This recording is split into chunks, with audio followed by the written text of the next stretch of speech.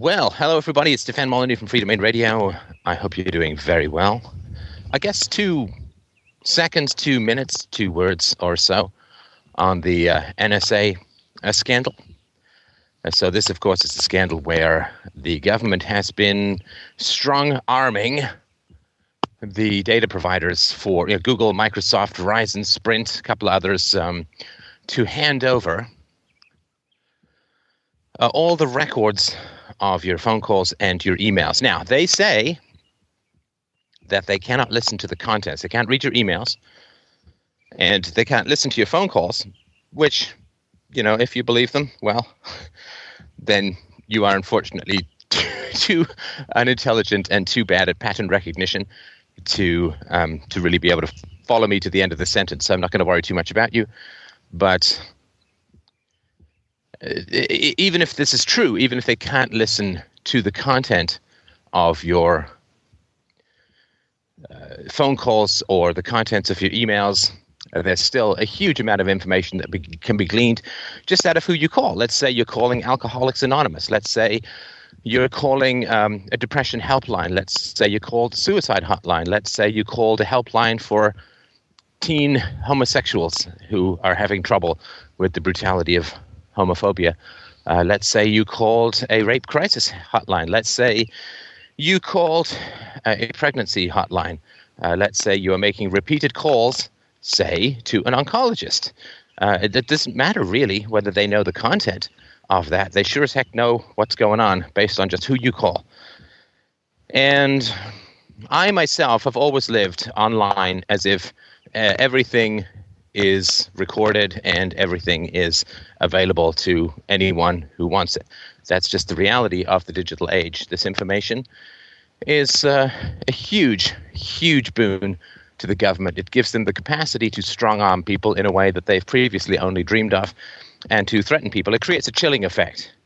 If you know that everything is being recorded and perhaps available to the government, it creates a chilling effect on free speech.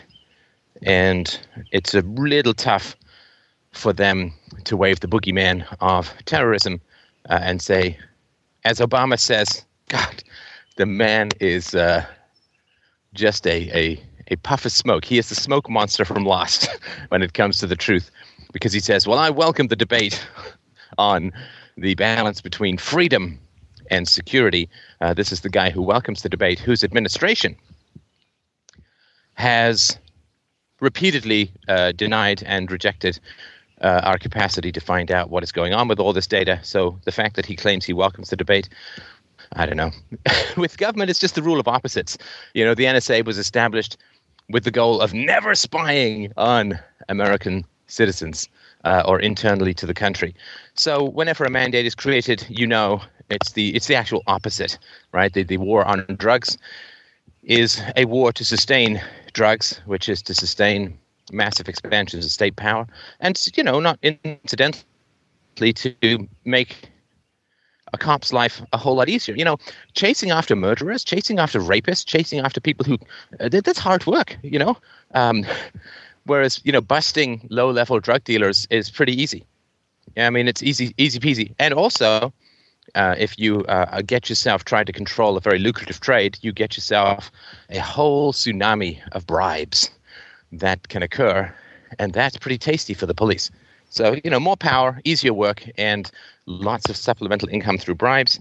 That's a pretty sweet deal. And the war on drugs is not the war to eliminate drugs, but the war to shake down people who like to sell and consume drugs. And so it's achieving its ends perfectly. And so the NSA was created to not spy on Americans. Just take the word "not" out, and you've got the truth. The government is just the opposite world. And if you ever want to know the truth behind the government, this is something that comes out of Atlas Shrugged. She says that later in the day, towards the end, you could only find out what was happening by referencing the strenuous denials of the state. There are no riots in Colorado. It's treason to say that there are. Well, okay, that's how you know there are riots. And we welcome the debate means that they don't welcome the debate at all. And you can see the strong arming going on, right? So the New York Times a couple of days ago wrote online that the Obama administration has lost all credibility.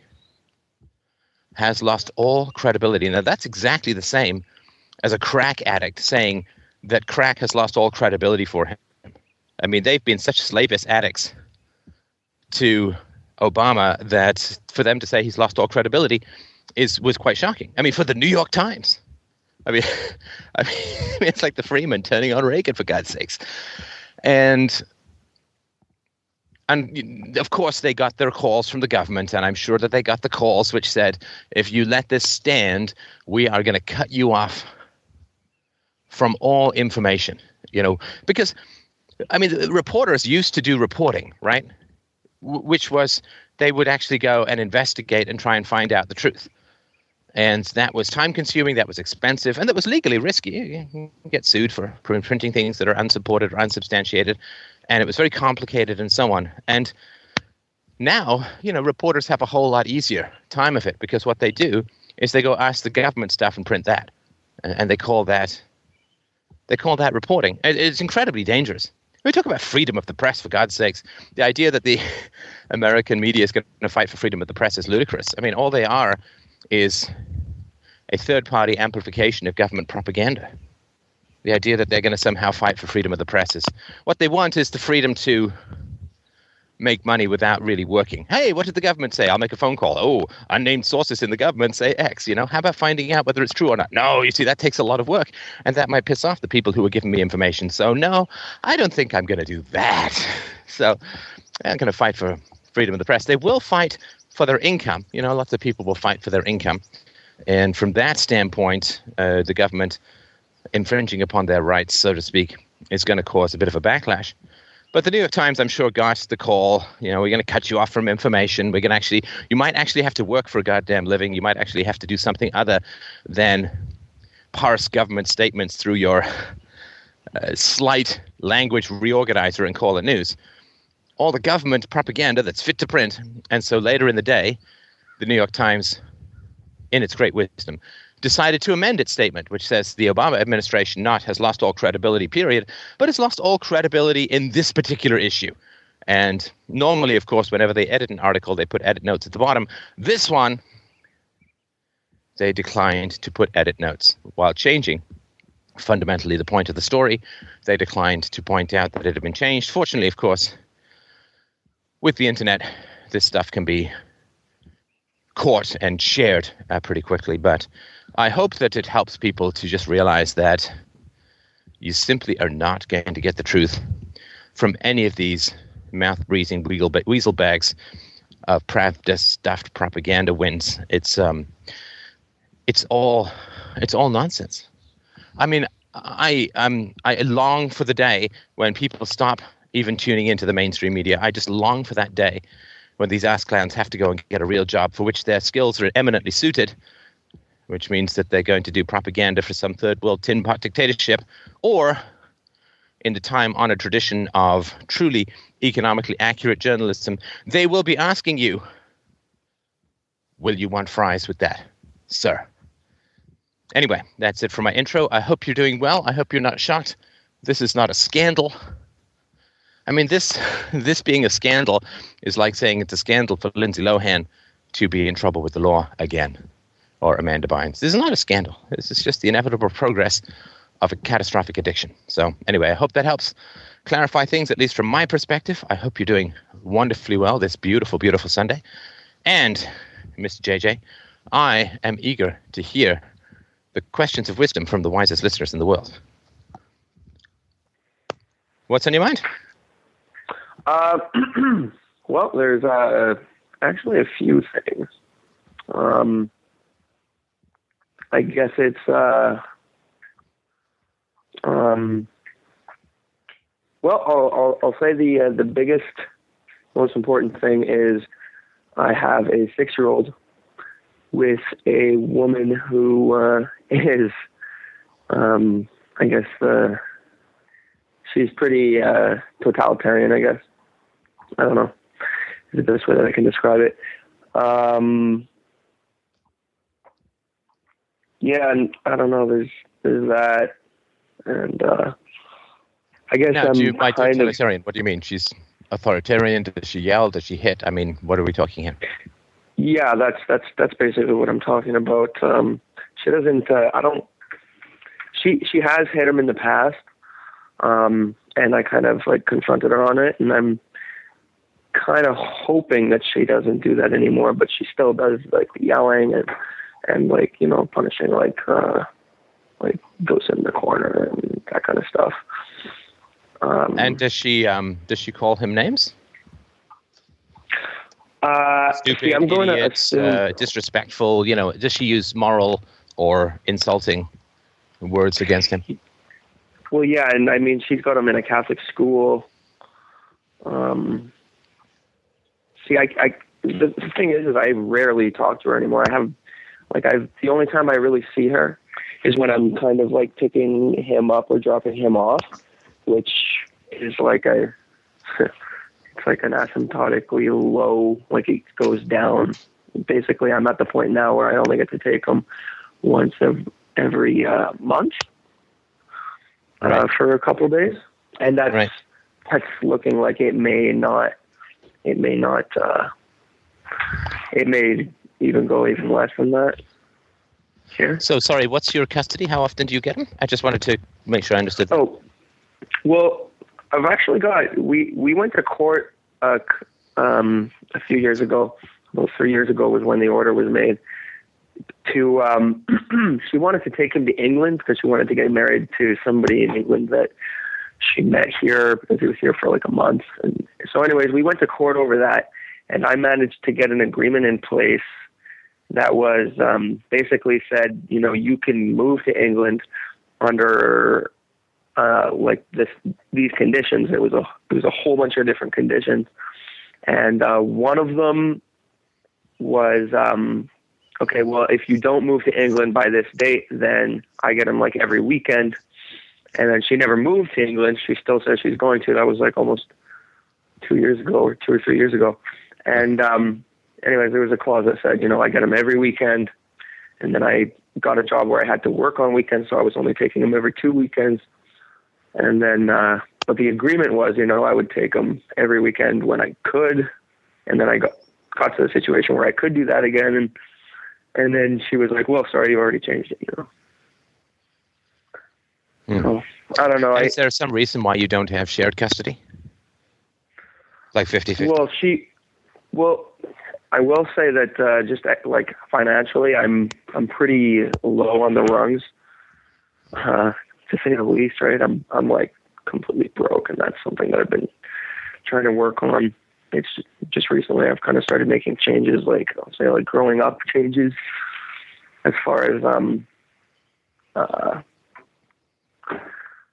I don't know, like I used to be like, I guess, pretty addicted to video games. So I basically quit that. And now I've got this sales job that I'm like doing okay with. And it's kind of like a slow start, but like it does look like there's a lot of potential in it if I can just really do it. And anyways, I think I got off on a tangent there. No, that's okay. That's okay. So you don't have custody, 50-50 custody, because she has more money. Is that right? Well, she's actually on welfare, and she lives on the other side of the city, and takes him, like, I wanted 50-50 custody, but I didn't know he was mine until he was 2 months old. So she's been primary caregiver. Sorry, just help me understand that. So, but weren't you married? I don't mean to be old-fashioned on you or anything, but no, I was. We were dating for 9 months.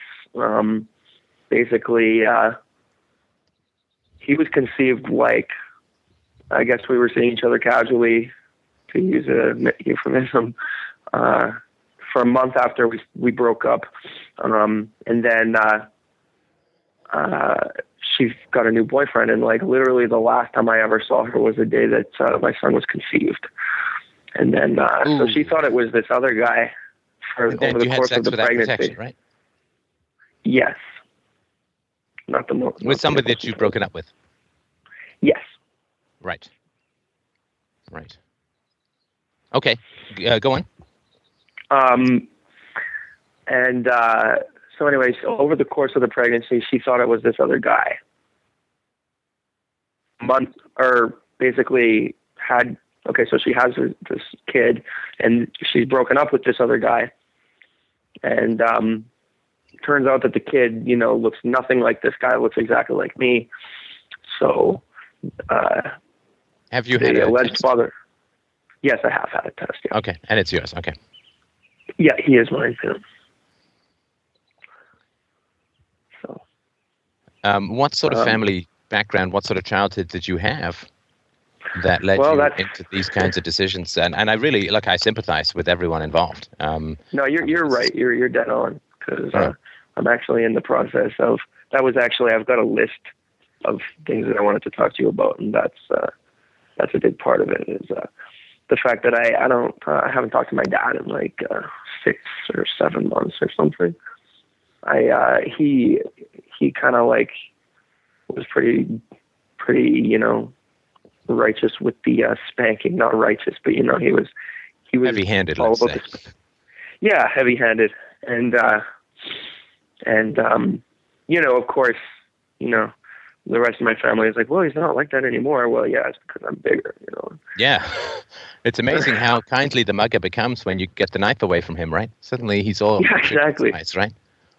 But now he's reformed. It's like, no, I just got the knife away from him, so now he wants to be my friend. I mean, anyway, go on. Well, yeah, and it was about a year. I think it was about a year ago where we were at the family barbecue thing, and he was there, and it was me, him, and my brother-in-law, and my dad told us this story about how, well, in Singapore, or I think it was Singapore, if a kid spits, they take a cane to him or something like that, and it might not seem like the nicest way to do things, but you can bet your ass those kids don't spit on the ground very much, Right. So he hasn't reformed at all. It's just. Anyways. And did he when he spanked you? Was it open hand on the butt? Was it with implements? I mean, how did he do it? Well, he would do that. Do what? But at times there were implements. I think at one point he used a wooden spoon, and at one point my mom actually took my sister and I to the hospital because we were bruised really badly, and they were kind of broken up at that point. And did anyone at the hospital do anything? Yeah, he was, because when I confronted him on it, he kind of came clean about a lot of stuff, and actually told me some interesting tales about my mom that I never really knew. But when he excuse me, I just lost my train of thought there. I asked if anyone at the hospital did anything when you came in as a result of battering. Okay, so when I confronted him on the spanking and basically stopped talking to him, he did tell me that that particular incident, he was kind of confronted by authorities or whatnot, or police or something, and basically he said, hey, my I'm in a really rough situation. He was raising the kids, four of us kids alone by himself, while my mom basically divorced him and went out and partied for 2 years or something, and so he was under a lot of stress. So I guess they saw that he was under a lot of stress, and therefore it was Yeah, no, because a lot of times that's of course a lot of times when husbands beat their wives with, say a bat, because, a wooden spoon to a kid is about the same size and proportion as a bat is to an adult woman. So a lot of times when husbands beat their wives with a bat, what happens is the police come by and they say to the husbands, well, it's okay. See, if you're stressed. Yeah. That's what they say. Well, you're stressed. So that's okay. Right? Oh, wait, that never happens. Yeah, no. I mean, I knew someone who punched a wall, didn't touch his wife, punched a wall, and the cops came and got him and took him straight to jail. He didn't get to say, well, I didn't sleep well. Yeah. Well, I had a headache. I stubbed my toe. I'm stressed.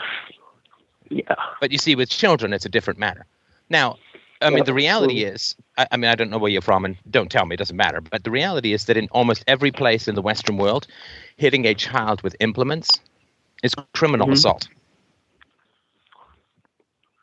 Yeah. It's criminal assault in the eyes of the law. It is criminal assault in the eyes of the law? Yeah. It is. To hit children with implements is illegal. Oh, I don't know if he used the implement in this specific incident. No, but it doesn't matter. If he used implements, then he's crossed over into criminal land. Yeah, I fully agree with that. Well, and I'm simply pointing out that, people have a tough time with this voluntary family stuff. Some people do, right? And yeah, but if your dad was, if your dad was at a park and hit some other children with a wooden spoon, yeah, I mean, he'd go to jail. I mean, I was reading the other day, some woman was in a store and she hit her kid in the face and she was just taken straight to jail. I mean, you go around hitting children with implements, you've just broken the law. Like, you're a criminal. Now, you may not get charged, right? All the childism, right? All the prejudice against children. Childism is worse than racism, worse than sexism, and very rarely spoken about. But the prejudice we have against children is a prejudice that was never against women. Wife beating has always been illegal. There's this urban myth that the rule of thumb comes from where you used to be able to beat your wife with something that wasn't wider than a thumb. That's not true. It's just nonsense. It's just propaganda that was invented to make the past look brutal.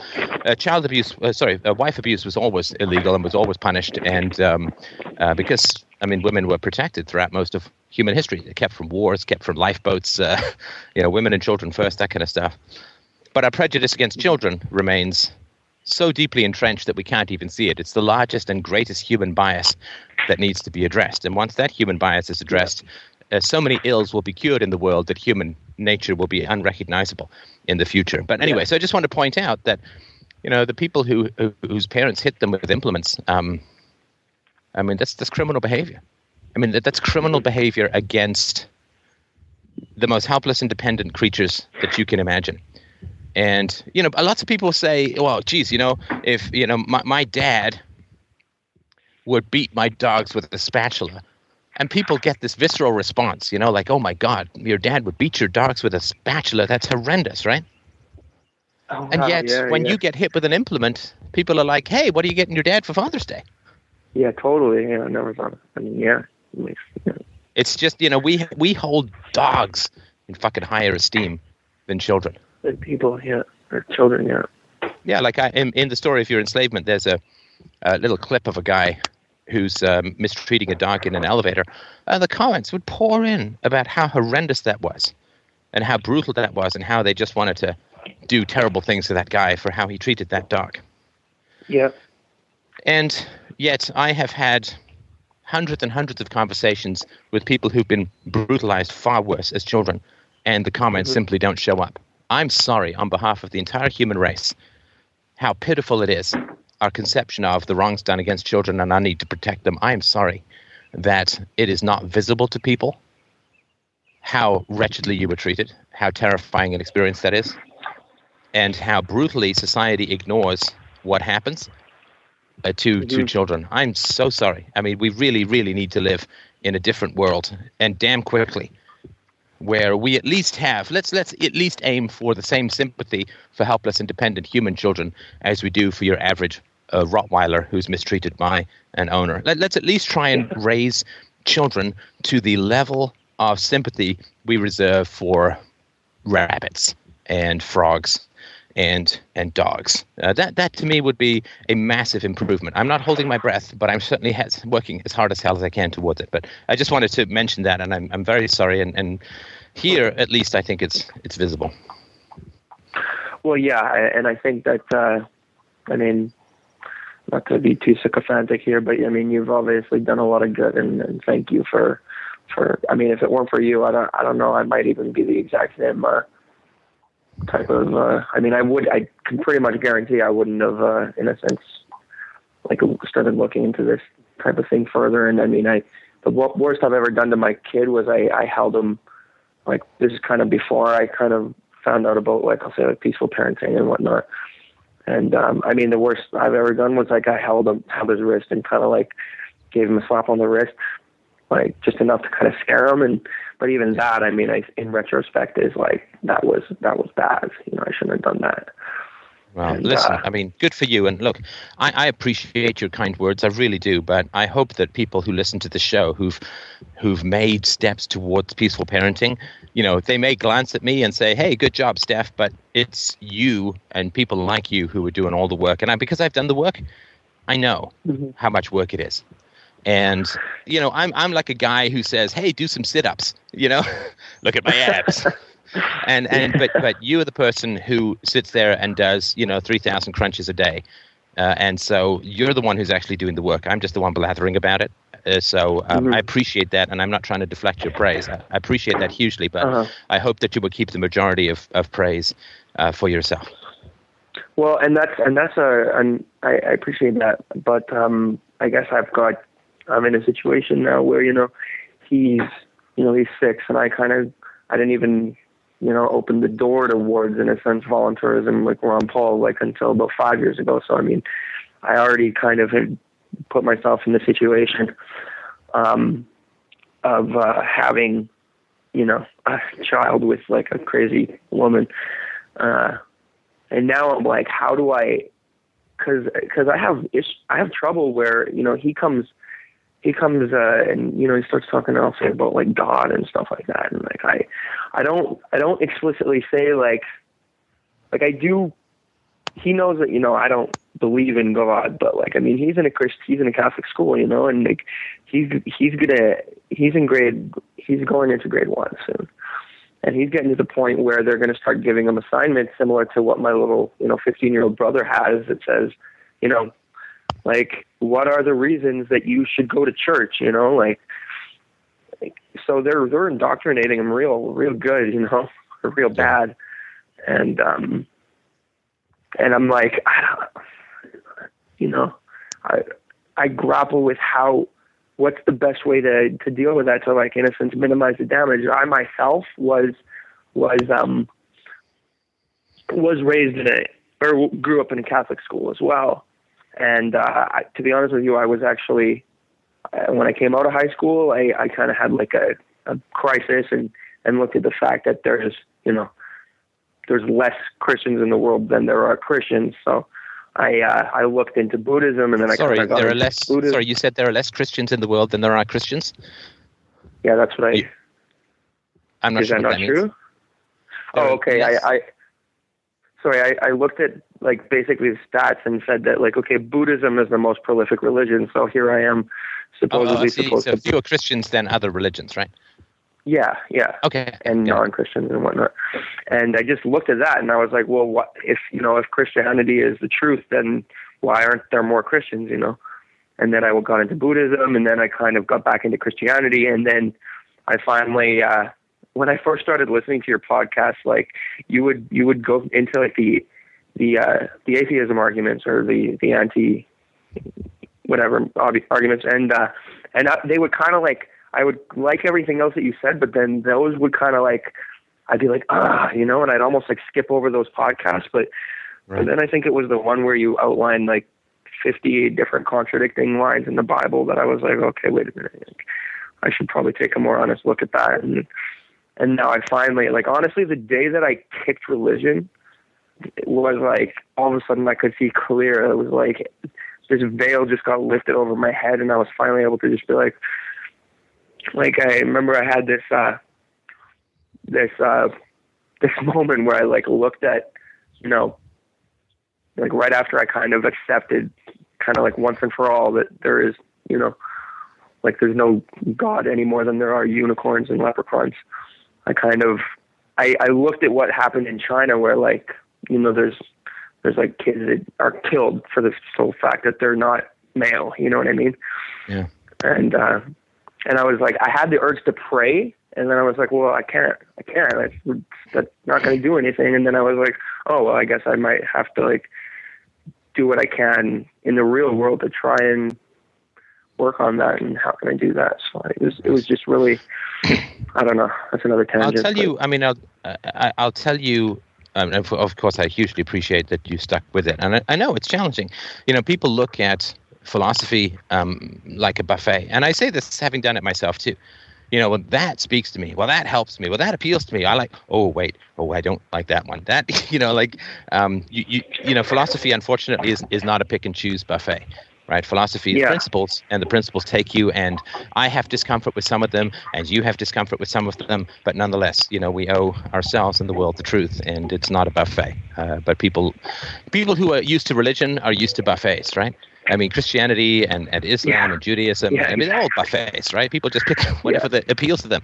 If you're an angry guy, you tend to be Old Testament. If you're a hippy-dippy New Age guy, you tend to be New Testament. If you're meek, hey, turn the other cheek. If you're not meek, hey, an eye for an eye, bastards, right? If you want to be nice to your children, then you say, well, whatever you do to the least of them, you do unto me, says Jesus. And if you want to not be nice to your children, spare the rod and spoil the child. And I mean, it's just a buffet that amplifies your personal prejudices into a universal good, which is incredibly dangerous and very toxic. So I'll tell you my approach to it. I mean, my daughter's asking, why do some buildings have crosses on them? And I said, target practice. No, I didn't. And I said, so I'm answering the questions now. I, of course, have sworn an oath to do not lie to my daughter. To not lie to my daughter. Mm-hmm. But that doesn't mean that I must impose unasked for truths upon her. Does that make sense? Unasked for truths? Yes. So, for instance, she will ask me, and I will tell her I don't use the word God because I don't want to lay words into her mind that have emotional resonance in the culture, because that's unfair. That's like one musical instrument in the band is 20 times the volume of the others. That's just going to screw up the mix, right? So so we call him Big Invisible Guy. I like Big Invisible Guy because it's an acronym for the first word. That's kind of cool. But we talk about Big Invisible Guy, and she's fascinated by Bible stories.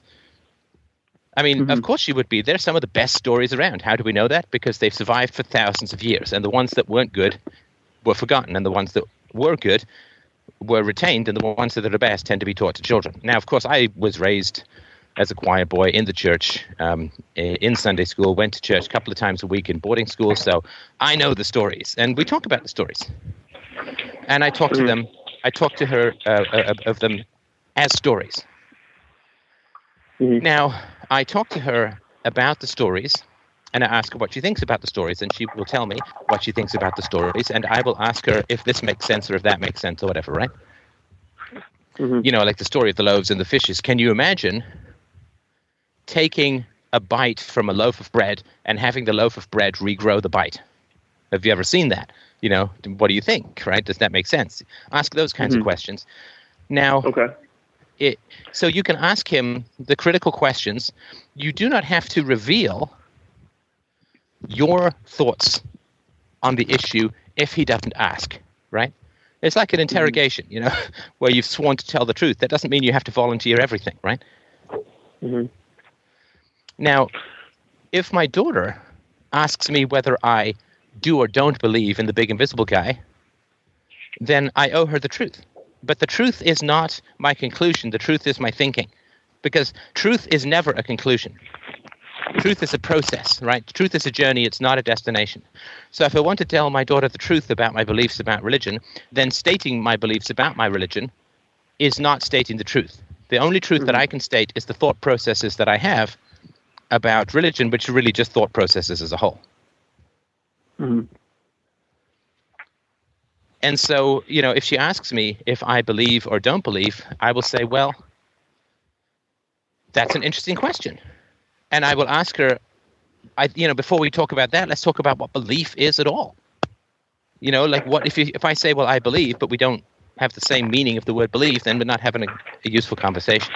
So then we can go in, what does it mean to believe something, and what is truth? And, those kinds of questions, I mean, she'll just talk all day about those. She just loves those. I actually have to make notes about the Sunday show because she always wants to know. We spend the whole afternoon talking about the Sunday show. Well, then what did he say? What did you say? All that kind of stuff, right? Because she always wants to know what the show was about. But I really try So I'll say, well, this part doesn't make much sense to me, but what do you think? Just turn it back to, because the purpose, of course, is to sharpen your son's thinking skills, right? Mm-hmm. Not to show off yours, right? Mm-hmm. Like, there's no point taking a dog for a walk, dragging him in a cage while you get good exercise, because the whole point is to walk the dogs. And so with your son, if he's saying all these things about religion, you can say, well, that's interesting. So, do you think it's a story or do you think it's true? I think it's true. Well, okay, that's very interesting. What do you think truth is? How do you know whether something's true or something's just a story? And you can have great conversations about that without ever touching upon the spoken or formal content of religious doctrines, right? Mm-hmm. Yeah. And honestly, though, that all does make a lot of sense. My son, I think he, like I have, like I said, I mean, his mom, and obviously, being the fact that his mom is around him the whole time, he gets a lot of her in him. You know what I mean? And one of the things is the whole, like, oh, well, I don't, like, let's not talk about Ike. Like, she's one of those, like, sorry, let's not talk about what? So. Like, let's not talk about it. Like, if you'll say something, and it's funny because my mom is the exact same. Like, it's like if you say something that makes her uncomfortable, it's like, well, I don't want to talk about it. We'll she's like a wish away person. I just wish this topic away, right? And he gets it in him too, right? I'm sorry. Like he mimics that. So anytime I kind of make him or bring anything to the table that gets him thinking, it's like, oh well, let's I don't want to talk about it. You know what I mean? Right. Yeah, and of course you can't make him talk about it. Of course, right? Yeah, and I don't want to because Yeah. Would he talk about how he feels in the face of his mother's aggression? I'm sorry? Do you think he would talk about how he feels in the face of his mother's aggression? Yeah. Yeah, and yeah. So, like... Well, I think that's more important than issues of gods and devils and hells and heavens, I think would be that, if he would talk about that topic. From a very open listening standpoint. Mm-hmm.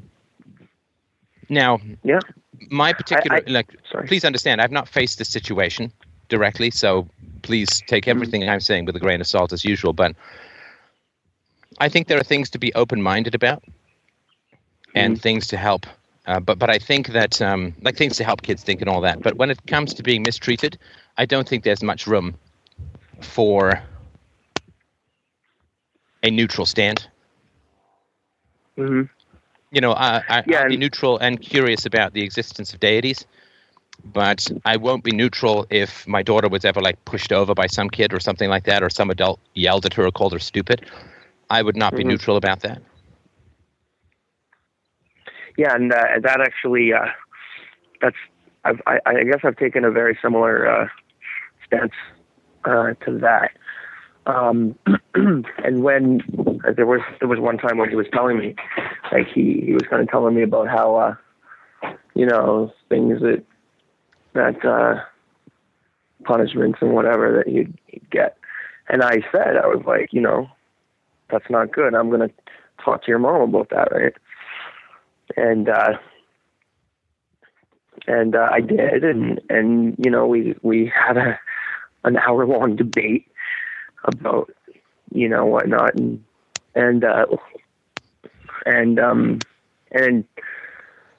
so I don't know. I think that might have probably helped her out, but it helped him out to see what's kind of. I think it helped him to at least see that it's like, wait a minute, my mom doesn't necessarily do it because I'm bad, but more maybe it's because she's bad or something. But then I'm it always strikes me that people who've made such egregious mistakes as not even knowing who the father of her son is willing to impose pretty heavy moral standards on children.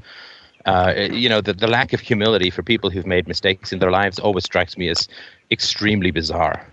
I'm very hesitant about most things in life, and I haven't even made any really big mistakes. But to people who big mistakes, we don't, I'm not condemn or whatever, right? But do you think that give you some humility? Like, hey, I made a really bad mistake at 25, so I'm going to forgive what you did innocently at 5. But totally. But that's a big problem. But of course, you can always remind your son that you're just a phone call away. If your mom scares you, if you're upset, if you're scared, if you're afraid, if you're really nervous about stuff, if you feel like things are going badly, pick up the phone. Day or night. Well, that's the other thing is she's got a cell phone. She doesn't have a home phone, and so I mean, she won't let me call during the week because Aiden's busy all week is the excuse, which is obviously total BS. You mean your son is busy all week? Yeah. Well, that's the excuse, right?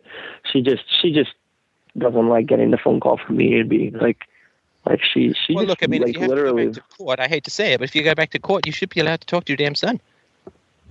Yeah. Well, exactly. I don't think she has the right to deny you contact with your son. And if you got to go back to court, go back to court, and threaten her. But that's like, no, I got to talk to my son during the week. I mean, it's crazy. I'm the dad. Well, yeah, it all kind of came to a head on Friday when, actually kind of a coincidence, talking to you now, but it all came to a head, and she gave me a schedule that said I only get him once a month instead, and then I basically showed up at her door on Friday and was like, okay, well, court order says I get him every weekend, and she was like, well, I'm not getting him to you, so I called the cops. Cops came down, and since I've got this court order that, has all these terms on it, but since it doesn't explicitly say police assistance, they can't do anything. And so now I've got to go back to court. So is basically how it is. So it's an unenforceable court order, is that right? Pretty much, yeah. I guess the only. How will we get justice in a free society? There's just no way to understand it, because the justice we get from a government society is so fucking great. Anyway. Yeah, exactly. I mean, I guess all the weight that this court order has is its effect on future court orders. So if I violate the court order, then that looks bad, is what the cops basically told me. And like if she violates the court order as she's doing, right? Well, exactly. And I thought about that, and I think she is, like, I'll say she's like calculating. She's like intelligent in that way. She knew that it didn't say police assistance on it, and therefore she could get away with doing that. And of course, the problem is too, it's not like you want your son to be dragged out from his mom's place by the cops, right? Well, and I was really worried that might happen, but I was like, I figured, hey, if it happens once, and then she'll get the message, and then it'll kind of be, and then at least he'll see me on the other side, and like we can try and minimize. Be very clear with him and say, you could be.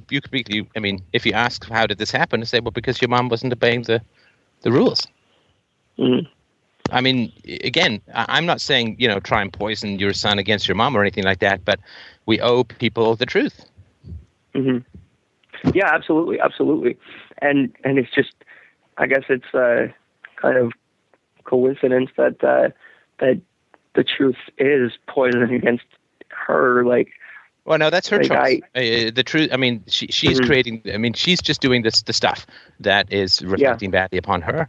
And of course, you're facing an extremely biased court system that is pro-mom and in many ways pro-mom at the expense of children. And so I'm very sorry about that. But my God, I mean, how lucky is he to have one parent in his life who really gives. He really gives a shit. I won't say his mom doesn't, but who really cares about his sort of long-term intellectual, moral, and emotional growth. I mean, kudos to you, man. It's a hard situation to stay in, and good for you for toughing it out. I mean, boy, that kid is lucky to have an influence like you. I mean, the mom's in welfare, talking about fleeing the country and yelling at him and maybe hitting him and calling him names, perhaps. I mean, that's pretty negative. And if it wasn't for you, it would be pretty universal, right? And then he goes to school and he's told he's a born sinner and going to go to hell. Yeah. So good for you. I mean, you are a northern star that this kid can guide himself by, and it may not show up for quite some time, right? Because he's got to navigate the majority of his environment, right? The majority of his environment is his mom and his school. right? So we plant these seeds, and sometimes it can take a decade to grow. Mm-hmm. But sure as hell, if they're not there, they ain't going to grow, right? Mm-hmm. And I appreciate that, and I actually recognize that like, you know, I'm in a sense, I'm at least he's got me, you know, but she takes like more and more, you know, she takes these steps and to like minimize, in a sense, my contact with him and whatnot, and she like, will pay for that over time. I mean, I hate to say it, but she will pay. Like moms, and this is true for both parents. We just happen to be talking about the mom here. Moms who turn children against fathers or who keep children from fathers will pay the price. They will pay the price because he's going to find out the truth at some point. Right? He's going to find the truth out at some point. Mm-hmm. And it's going to be rough when he does. Mm-hmm. Right? The better parent, I mean, all other things being equal, generally wins out in the long term. The long term may be quite some time, but he's going to find out the truth. He's going to find out the truth. I mean, I say this from my own experience. You know, my mom kept telling me, well, your dad, he just left and went to Africa. And this turned out to be not the case at all. And she was threatening all kinds of legal action. I mean, you know, it was a mess. And she continued to threaten him with all kinds of legal action for years and years. So this was it was not the case. And it's not good for the moms when, I mean, particularly when the sons find out if the moms have been keeping them from the dads. There is you know, where there's honesty, there are natural consequences to bad behavior. I mean, the only way that bad behavior ever gets shielded from its own consequences is when you live in a fictional universe, right? And lies and propaganda and all this kind of crap. But where the truth is available, there is a hell for the wrongdoers. It just, you know, it's not after death or anything. It's just where the truth is available. So there is a certain amount where I feel like, you know, I excuse me, I'm trying to think of the right way to put this, but basically I could, you know, if I had, because I'm, you know, I've made some pretty bad decisions with regards to employment, and you know, I'm not a guy that's taken like, I've been fired lots of times, and it just now I kind of, you know, I think I recognized the big things that were holding me back, which was namely the fact that I was wasting my days away playing video games, and so I quit doing that, and I'm at this new job now where it's like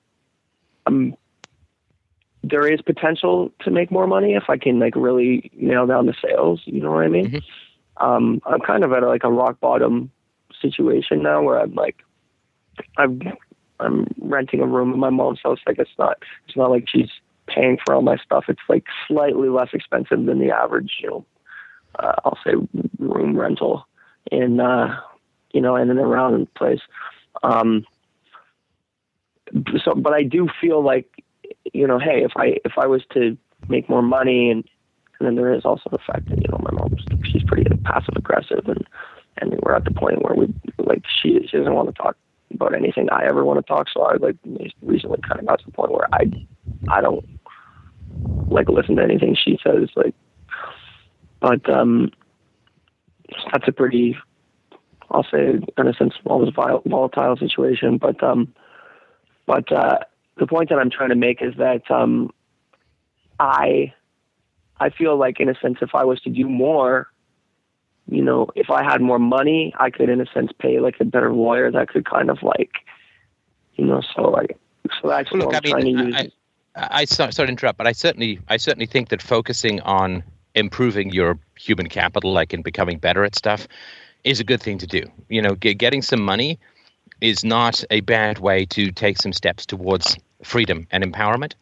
You know, whether we like it or not, you know, this Maslow's hierarchy of needs, I think, is all just a theoretical construct. But money does give you some choices, and so I think focusing on getting some cash is probably a good thing to do. So I certainly support you in that. You know, the video game thing is interesting. I mean, I love video games. I love the technology. I love the realism. I think that what the graphics cards and CPUs are able to do is truly astounding. But I certainly have noticed that video game playing is proportional in my life. Video game playing is proportional to the degree of horror I'm experiencing from the people around me. So think of like a leper colony, where everybody's got pustules and body bits falling off and so on. Could you really blame them for liking pornography with, pretty people having great sex, or at least that's the depiction? If you're in a leper colony, then a fantasy world of sexuality would probably be pretty appealing because there's not much going on around you that's going to be very appealing, have some sex with some woman whose boobs are falling off. That's not going to be particularly enticing. And so I think that if the real world is horrible, then the fictional world is more appealing. And the video games are just the latest in this. I mean, fantasy play has been around forever. When I was a kid, the video games weren't really around, so I was into science fiction and so on. When I got older, I was into fantasy novels. And then simply because my own world was unbearable, and therefore a fictional world was like a gravity well to me. Now, the problem, of course, is that when your real world is unbearable and you escape into fictional worlds, what you're doing is dragging yourself from changing your circumstances. Mm-hmm. Right, it's the old heroin for a toothache. Hey, I feel better. Wait a minute. My tooth is just getting worse, right? Yeah. So that which alleviates symptoms without alleviating the cause tends to contribute to worse symptoms down the road. And I think the degree of unhappiness that people have in their environment is pretty measurable by addictions of various kinds. Particularly, addictions to video games. Again, I'm not saying video games are bad. I mean, I still try and get me neither. 2 hours a month in if I can. But I've played all the way through Morrowind. I used to play the Ultimate series when I was a teenager. But this is because my environment was so horrible. I mean, I don't just mean home environments, school environments, and my friends were dysfunctional, and I mean, it was a mess all around. And so, it's like the guy who wants to go back in the Matrix after he betrays Neo. Yeah. That bald guy. Cypher. Cypher. Yeah, he's like, I want to go back in and I don't remember because, in this case, it was because he'd done bad things.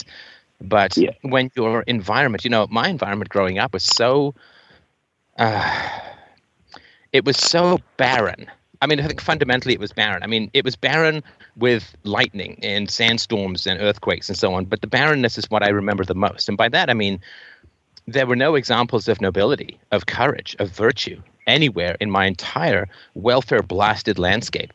We lived in the kind of apartments that, people in their 30s and 40s should have outgrown. But because they were almost all populated by single moms, 70s was 300% increase in divorce and so on. And it was all defensive, brittle, ridiculous, aggressive, violent, disturbed people. We had neighbors who moved in next door, and they were going to invite us over for coffee or tea or whatever it was to get to know each other.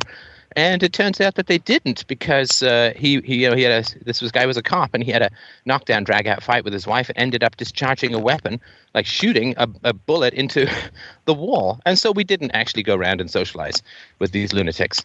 But I knew at least that they were living next door, and I also got a pretty good example of what, someone who can be a cop, that there's not other cops around there saying, well, this guy's a lunatic, he's shooting holes in a crowded apartment building, so maybe he shouldn't be a cop. No, they were all fine with that. So this gave me a pretty good example of what it was like, of what was acceptable behavior on the part of a cop in society as a whole. He didn't get, what are we going to do? Call the cops? There's one already there. So it was the lack of, why do you escape? Video games, of course, give you the chance to be heroic, to be brave, to achieve things, to work with squad mates these days who are, pretty functional, don't betray and shoot you in the back, usually. And that's appealing when you live in a world that is barren of virtue, is barren of nobility, is barren from courage. It's an empty, blasted landscape of smashed up, self-hating and defensive and aggressive human wreckage. And I think I just wanted to sort of point that out. To be away from courage, to be away from heroism, is to die a slow, lingering, thirsty death in the desert. And I just think that it's really, really important to try and populate your environment, first of all, with you, with the kind of courage that is necessary to change the world and to improve the world. And video games, of course, are a false kind of achievement. You know, like I used to play. Yeah, totally. Yeah, I used to play Unreal Tournament, and I got, and so I picked it up again just because I wanted something that I could dip into and play for like 10 minutes and all that. And, you know, there's people, they're literally like bragging about their skills in the game. Like, I'm really great at this game, newbie, you know, ponage and stuff like that. And of course, it is a massive confession of, I have spent 10,000 hours playing this game to the exclusion of other things that I might have done in my life. Like, people think that it's a badge of honor to post, look, I completed this game. And it's like, I got no problem, complete the game or whatever, but you've done that at the expense of doing courageous, good things in the world. You've done that at the expense of charity and nobility and helping other people in a positive and productive way. And again, I'm not saying that you got to be noble 24/7, but, you know, the idea that you brag about twitchy skills developed in isolation, probably because your world is unbearable, is kind of a mess. You know, it's like I went to live in a cave, and look, I can see really well in the dark. Look how well I can see in the dark. It's like, yeah, but you living in a cave, for God's sakes.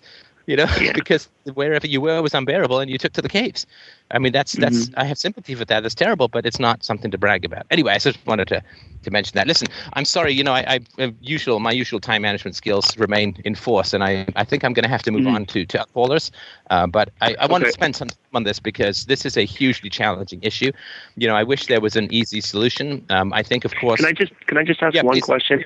My dad, I think there's a chance that he would contribute monetarily towards some therapy, but I just, like I said, I haven't talked to him in 6 months, and I don't know if that would. I'm thinking that it probably would be a good idea. But yeah, I mean, if people who've done you wrong wish to make restitution, my personal opinion is, unless they're just completely abhorrent to you, then I think that it's worth giving them the opportunity. Right? Like, I was just thinking about this the other day. I can't remember why. Some guy trolled FDR pretty hard a couple of years ago, and he came on my show, and we talked about it. You know, he apologized, and I was curious about what motivates trolls, and I had this guy on the show, and we talked about it. And so people who've done you harm or who've done you wrong, if they wish to make restitution or are willing to make restitution, I mean, unless they're just completely abhorrent to you, then I think it's worth being open to that. That doesn't mean that he's then buying your loyalty back.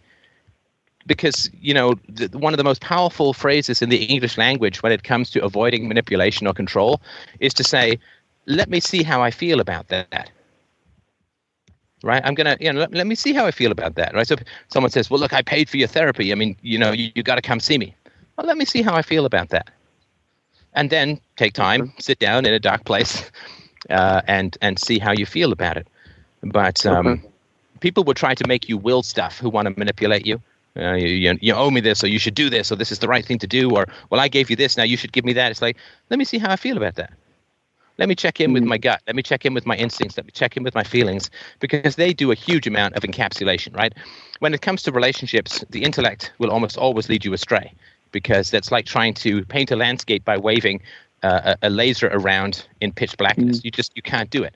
You know, even moonlight is better for painting a landscape. And the second brain around the gut, I think the unconscious has 6,000 times the processing power of the conscious mind, and dealing with relationships requires more processing power than the conscious mind can provide. The conscious mind is great for other stuff, but I have found it to be very empowering and useful and positive and powerful and true to say, so if you can take the money, go see therapy, and if your dad then says, well, I gave you money, therefore you have to do this, let me see how I feel about that. I'll mull it over. I'll check in with myself, and I'll see how I feel. And once people get that they can't give you orders, because if you're checking in with yourself, you're not taking orders, you're listening to yourself. And that's a very powerful thing to do. And then people get, like, once you say, let me see how I feel about that, people get that they actually have to make you feel good in order for you to want to spend time with them. You know, and it's weird that we should even have to say that about relationships. You know, like, if I were to say... It's like putting defense up, Sorry, no, I'm listening. Sorry. Well, it's like if I said, I would like to start a restaurant, and the radical idea is that the customers are going to enjoy eating there. that's my radical business plan, that the food is going to be tasty and that they're going to want to come back. And that's weird, right? As opposed to I just bark orders and say, hey, I invested $500,000 in this restaurant. You better goddamn well come back. Yeah, yeah. That is not a good business plan, right? Because the family is still so resistant to voluntarism, right? But if you say, let me see how I feel about that, then people will get that they can't just give you orders. They can't manipulate you. I'm not saying your dad would do this. I'm just saying, right, like this would be my defense. I wouldn't necessarily put it past them. Yeah, like so, but say, yes, I if you feel that, obviously if therapy is a good thing, if you get the right therapist, it can be a great thing. And yes, I appreciate that. If you, I assume you do, and I'll start taking the therapy. And then if he starts to push boundaries and say, well, hello? Yeah, let me just see how I feel about that. Okay, and do you have a website for so I can get a good therapist, so I'm not like getting some person who's like telling me to get in touch with God and all that kind of stuff? I don't know. I don't know. I haven't. I have thought off and on about whether it might, but I don't. Yeah, I don't know. I don't know. You can post on the message board and see if anyone has found any good therapists that they've experienced around where you are. And of course, you can post on Facebook and say, has anyone found? You can make an anonymous account or whatever. Just post on Facebook and say, has anyone found a good therapist around your particular location? And I think that would be a useful thing to get. But yeah, I mean, there are some good therapists out there. I assume there are, like everything, a lot of bad therapists who will say, but he's your father, you have to stay in touch with him. It's like, actually, that's not factually true. Adult relationships are voluntary. The shock is that that's the truth. Or they'll say, well, you've turned away from God and that's why you're unhappy. I mean, this is not something you want to pay for.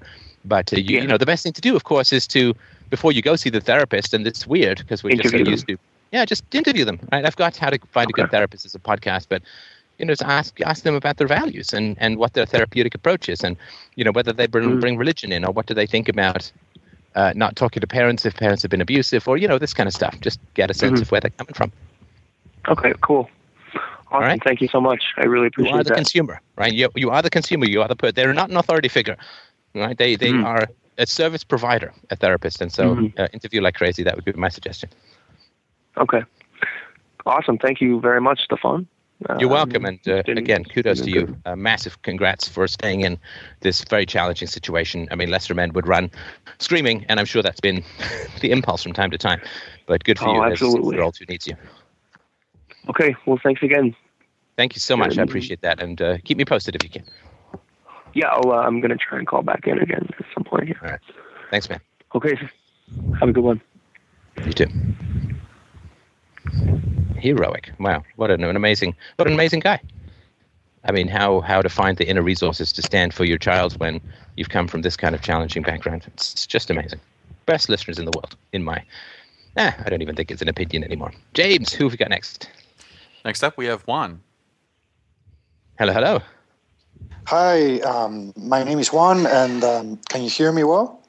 Yes, actually, after the crackly yogurt cup on a string phone call, this is actually very pleasant, so go ahead. Okay. Well, first of all, I just wanted to say I'm pretty happy that you're doing well with regards to your cancer, and I really hope that you keep it up, okay? So as a short story, I wanted to just let you know that since a couple of years ago, I've been dealing with different questions with regards to both education and economy. And the reason why is I've been in education for basically all my life. It's our family business, and I am in charge of running some schools over here in Guatemala. And when I heard about some of your interviews with Dr. Gray, this brought up many questions, and it's really interesting the format that he proposes for education through play, and for us in the administration, as I heard that you both said that might be the main obstacle for education using play to move forward. having the administration say no, and some teachers wanting to incorporate to this new methodology, and in the administration saying no. You see, I it made me think, because I'm a young guy. I am the second generation in our family business, and I have new ideas, and everything is well set up now, and everything's been working for many years, and changing that structure, as you might imagine, it's quite hard, being that most of the parents and students are accustomed to our methodology, and it's just a typical methodology over here in Guatemala for a private school where we teach. You mean like, the teacher puts stuff on the blackboard, you memorize it, and you learn how to do it, and then you spit it back and that kind of stuff? No, not quite, not quite that much, but meaning that you have a schedule, that you have a curriculum, and that you have to follow some steps in towards you actually passing a grade. You get tested, and you see all of that. The memorization and all of that, we are running away from all of that. There's still some memorization, of course, like multiplication tables and stuff like that. But a significant change in education, as Dr. Gray proposes, would be great. But you see, my issue here is, okay, as an administrator and having a business where we run different schools in the typical way, coming up with a new idea in a society that is the culture here in Latin America it hasn't changed that much, and we are not as open as maybe Canada and the US. So changing something like this, parents would run away, I think, from the idea of, my kid is not going to be good enough at the end, and he's not going to get into a good college, and he might not get the best job. And and I think that in some extent in the US, people that are basically working towards the curriculum of their children from the get-go, from age 2, by having them in the best schools and piano lessons and everything. They're thinking in the same way. So, sure. My dilemma is, I want to start a new model over here, and in the region, I would love to do that. I think that technology would be a great great medium to use in order to help me somehow with a hybrid, teaching experience, learning experience by using technology.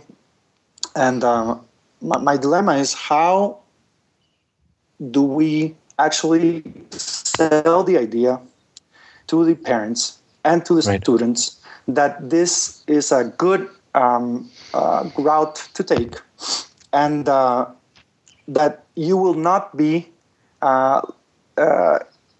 in a bad position at the end, where you will not have the ability to compete.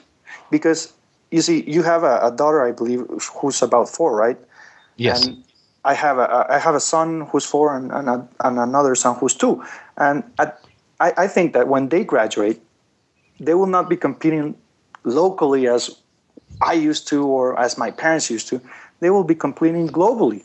And people in Asia are not taking any of this lightly. I mean, they're going to school on Saturdays, and they're putting many more hours on it, and they are incredibly focused in comparison with us over here, and results from education, quality. I mean, around the world. Yeah? I wouldn't worry too much about competition from overseas in the long run, because I mean, I remember growing up with, Japan was going to kick America's butt, and they were just going to sell everything, and we were going to sell nothing, or Canada was going to sell nothing because they worked so hard and they did calisthenics on the job and all that kind of stuff. And of course, all that happened was they had some productivity gains as a result of some rational, good free market worker-driven initiatives. So what happened was the government said, oh, great, good. GDP is up, so we can use that as collateral to borrow. And now Japan is over 200% GDP to debt ratio for the government, and they've been in a recession / depression for about 20 years with no sign of it ending. So if you say, oh, my goodness, it's a really great competitor over there, you just know that the government's going to tie an anvil to the back of that competitor and grind them into the dust. Like, oh my God, that guy runs the fastest. Well, he gets the biggest anvil and his legs are going to break. So I don't want to say that don't prepare your kids for competition. It will come from somewhere. But competition, like really efficient competition, flares up. It's like a solar flare. It flares up, and the government sits on it and puts it out. And so, by just using it as collateral to borrow more. So, I just wanted to sort of to point that out. But do you want some? Let me give you a response. Sorry, go ahead. Yeah. I would differ a little bit from you there because I see competition in the future. Very virtual in a virtual environment. I mean, look at us. I'm calling you from Guatemala to a show that's virtually virtual. I mean, it's virtual. Yeah. You have 50 million downloads on podcast. Everything's moving towards this realm, and I believe that most of the qualities that people employing new students or new young people coming out of college or school will be looking for that ability. And you see, if it's web design or if it's anything that you can design by just sitting behind a computer and anywhere in the world and having a chance to be a part of a team of design, for example, you can be sitting down in China and doing it from there and having no problem. You see, so I think, the comparison with Japan is fair, even though those guys and Toyota is the largest car company in the world, I believe, right now. Regardless of the errors that the state of Japan made with regards to their economy and their monetary policies, but you see, the idea is how then can we sell the idea to parents, or if we want to take it easier on children, because stress, I believe, is not a good thing for them, for children. How do we sell the idea that they are, regardless of what Asia is doing, regardless of what the other kid, the neighbor kid which is in normal education here in Guatemala is doing, or typical education, you will have a child that is both capable of doing whatever he knows, what he likes to do, and actually being able to choose what he likes to do from the get-go. Because the emotional intelligence is what I'm trying to reach through our education and improve. And I was just listening to your last person in the show, and the question popped up in my head: where how can I improve the self-esteem and the emotional intelligence in our students through some methodology, program, or whatever, in order for them to not make mistakes, or to reduce the mistakes that are lifelong mistakes. With regards let me give you a brief pitch that I was sort of mulling over the question while you were talking, while still expertly listening. But let me give you a brief pitch that I would make to parents, which is to say that if the world doesn't change that much, then you can prepare your children for the life that you're leading. Right? So in a stagnant society, so like China didn't change much for like thousands of years. And so the parents could say, okay, well, I'm going to prepare my children for success in the Chinese culture by reproducing what worked for me. Because nothing has changed that much, right? Like, I mean, if you're still farming the same piece of land you have for 1,000 years, then your skills as a farmer, you can reproduce in your children and it's going to work, right?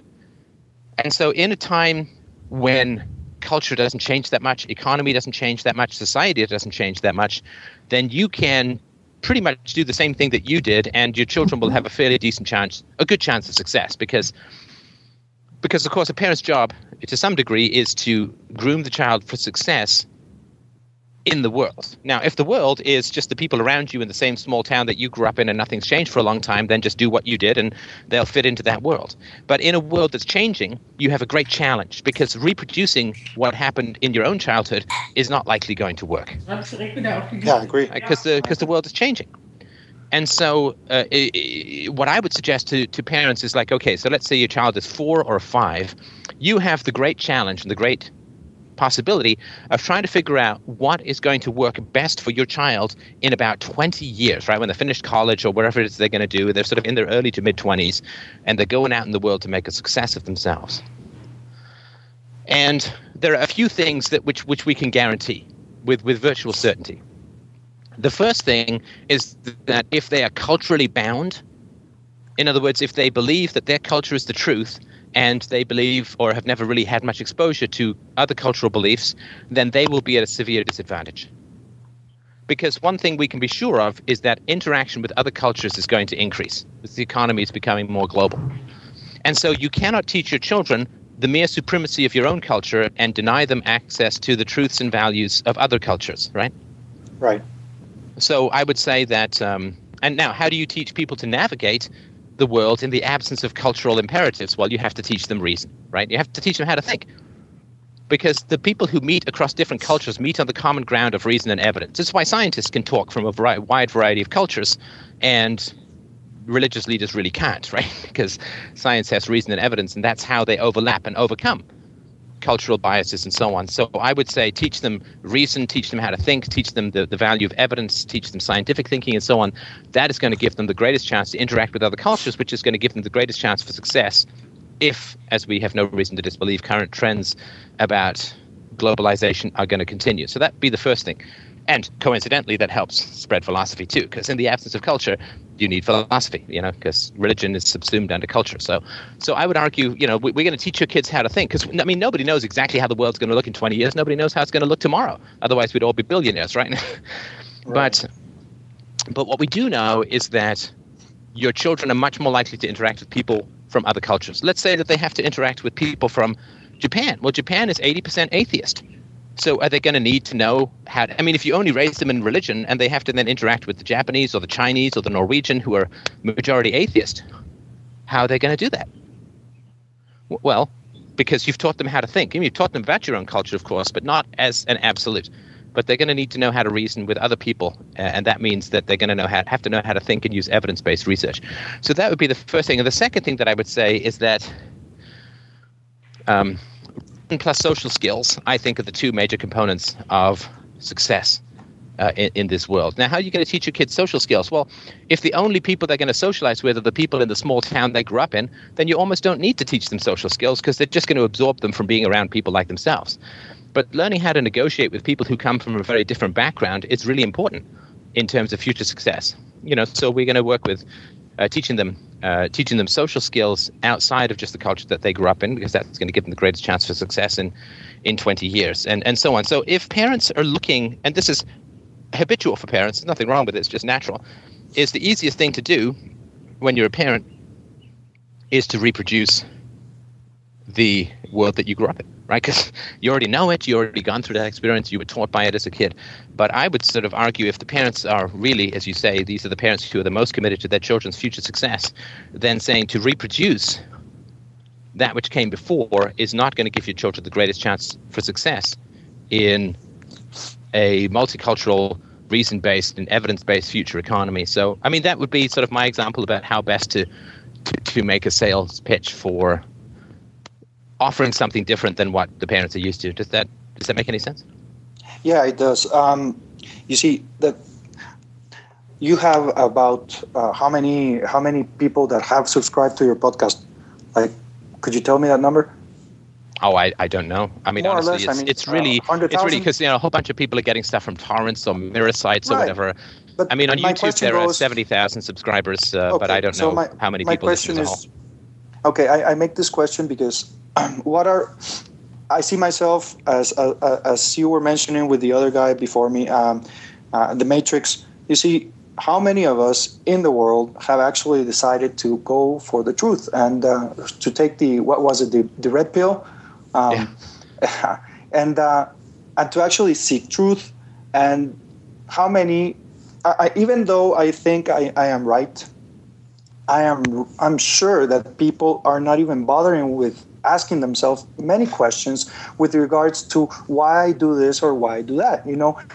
People just do it because it's cultural and because their parents did it and because that's how they know. That's where status quo in their life seems okay. They don't need to move the water and make it choppy. They don't do that with technology, right?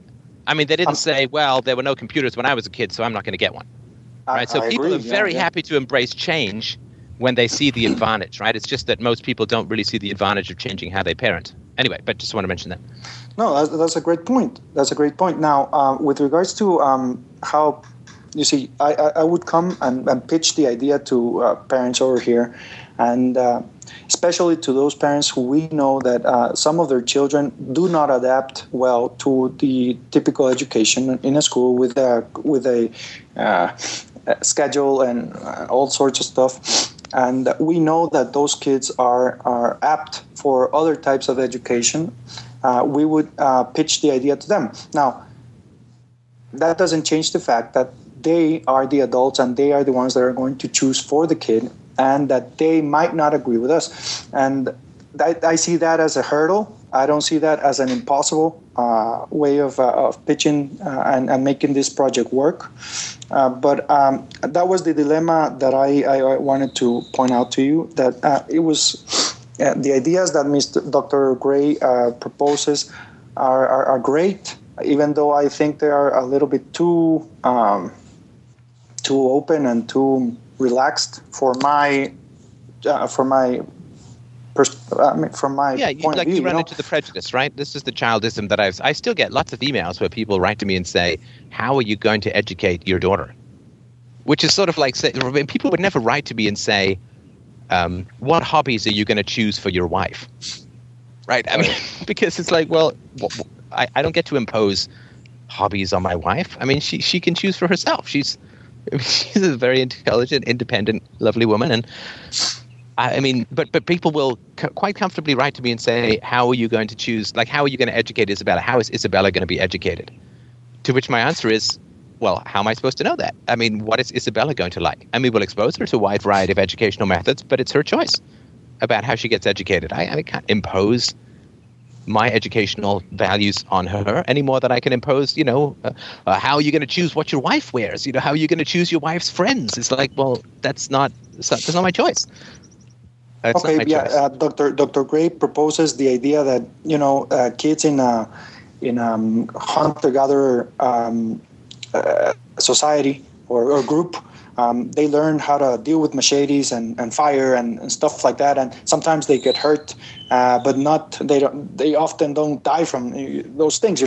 I mean, most of us are predisposed possibly to completely negating the idea of letting our children handle a machete because they might get cut and lose my daughter's severely. Been handling scissors my daughter's been handling scissors for years, and she's never hurt herself. And when I was a kid, pen knives and all that kind of stuff, you don't. I mean, of course, we do hover over them a little bit much, and some of that's natural. We have fewer children, so we have more invested in each child now for the most part. So we have this perception of children's incompetence, like adults are competent and children are incompetent. And I find that this is not true at all, after years of being a stay-at-home dad.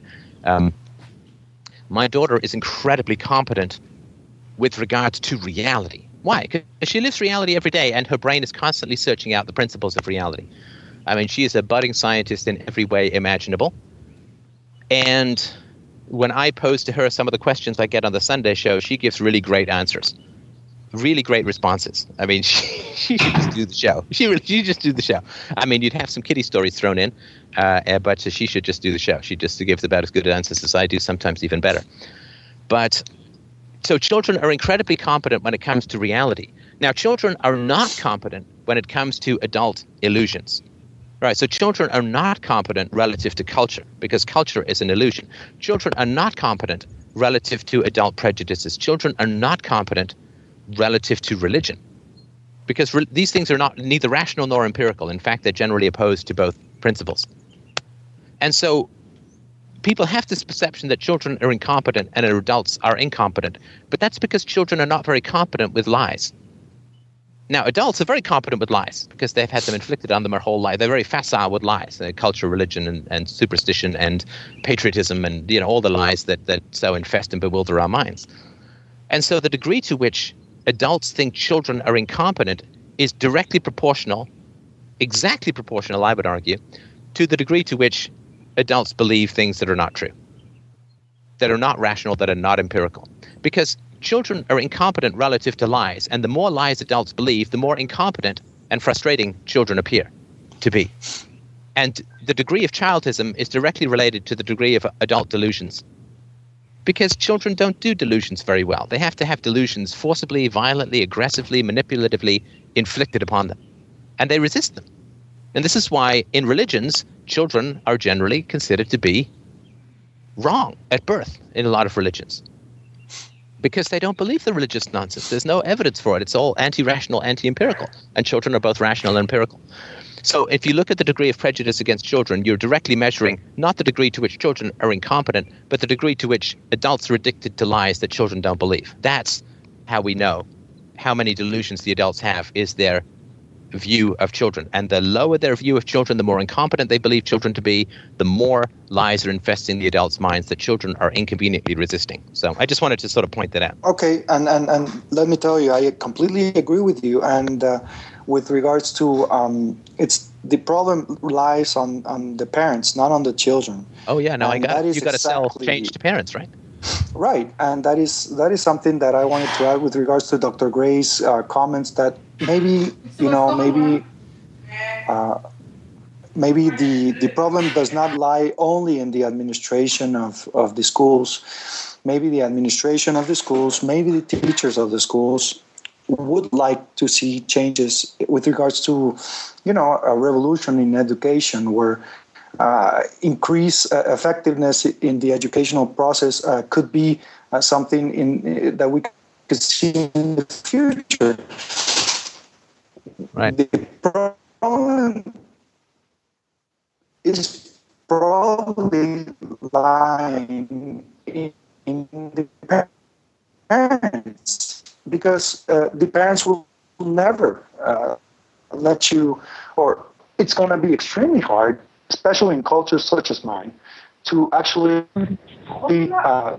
propose the idea and for them to actually accept it and to have faith, if you might, on the results that you are proud of you. And that is pretty much exactly the same time that they spend with the parents, because the rest, they're sleeping.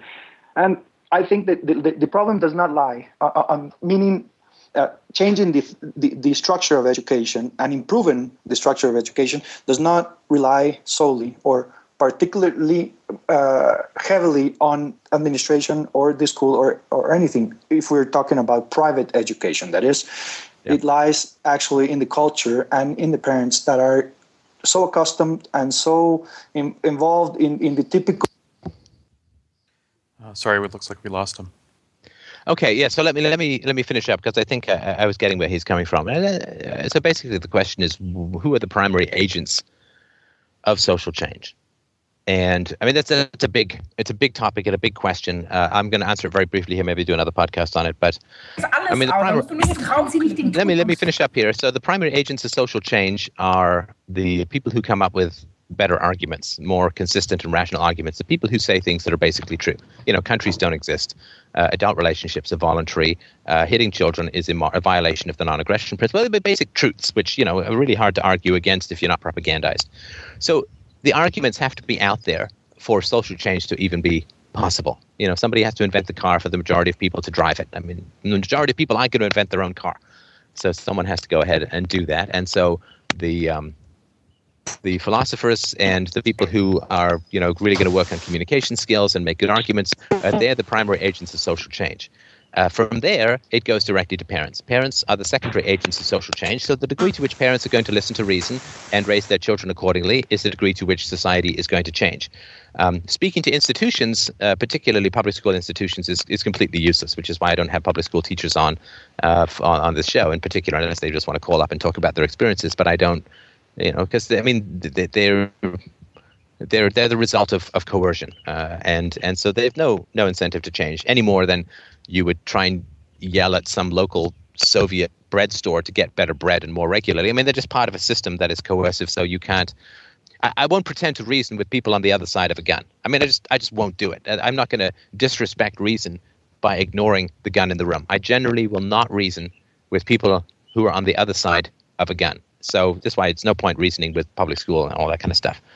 And so parents, now convincing parents to change, well, the way that we convince parents to change is we introduce voluntarism into the parent-child relationship. I mean, if you can never get fired, you're much less likely to improve. We all know that from the public sector. And if parents can never get fired, in other words, if adult children can never dissociate from parents who are unrepentant abusers, then parents can never get fired. And if parents can never get fired, then they're not going to improve.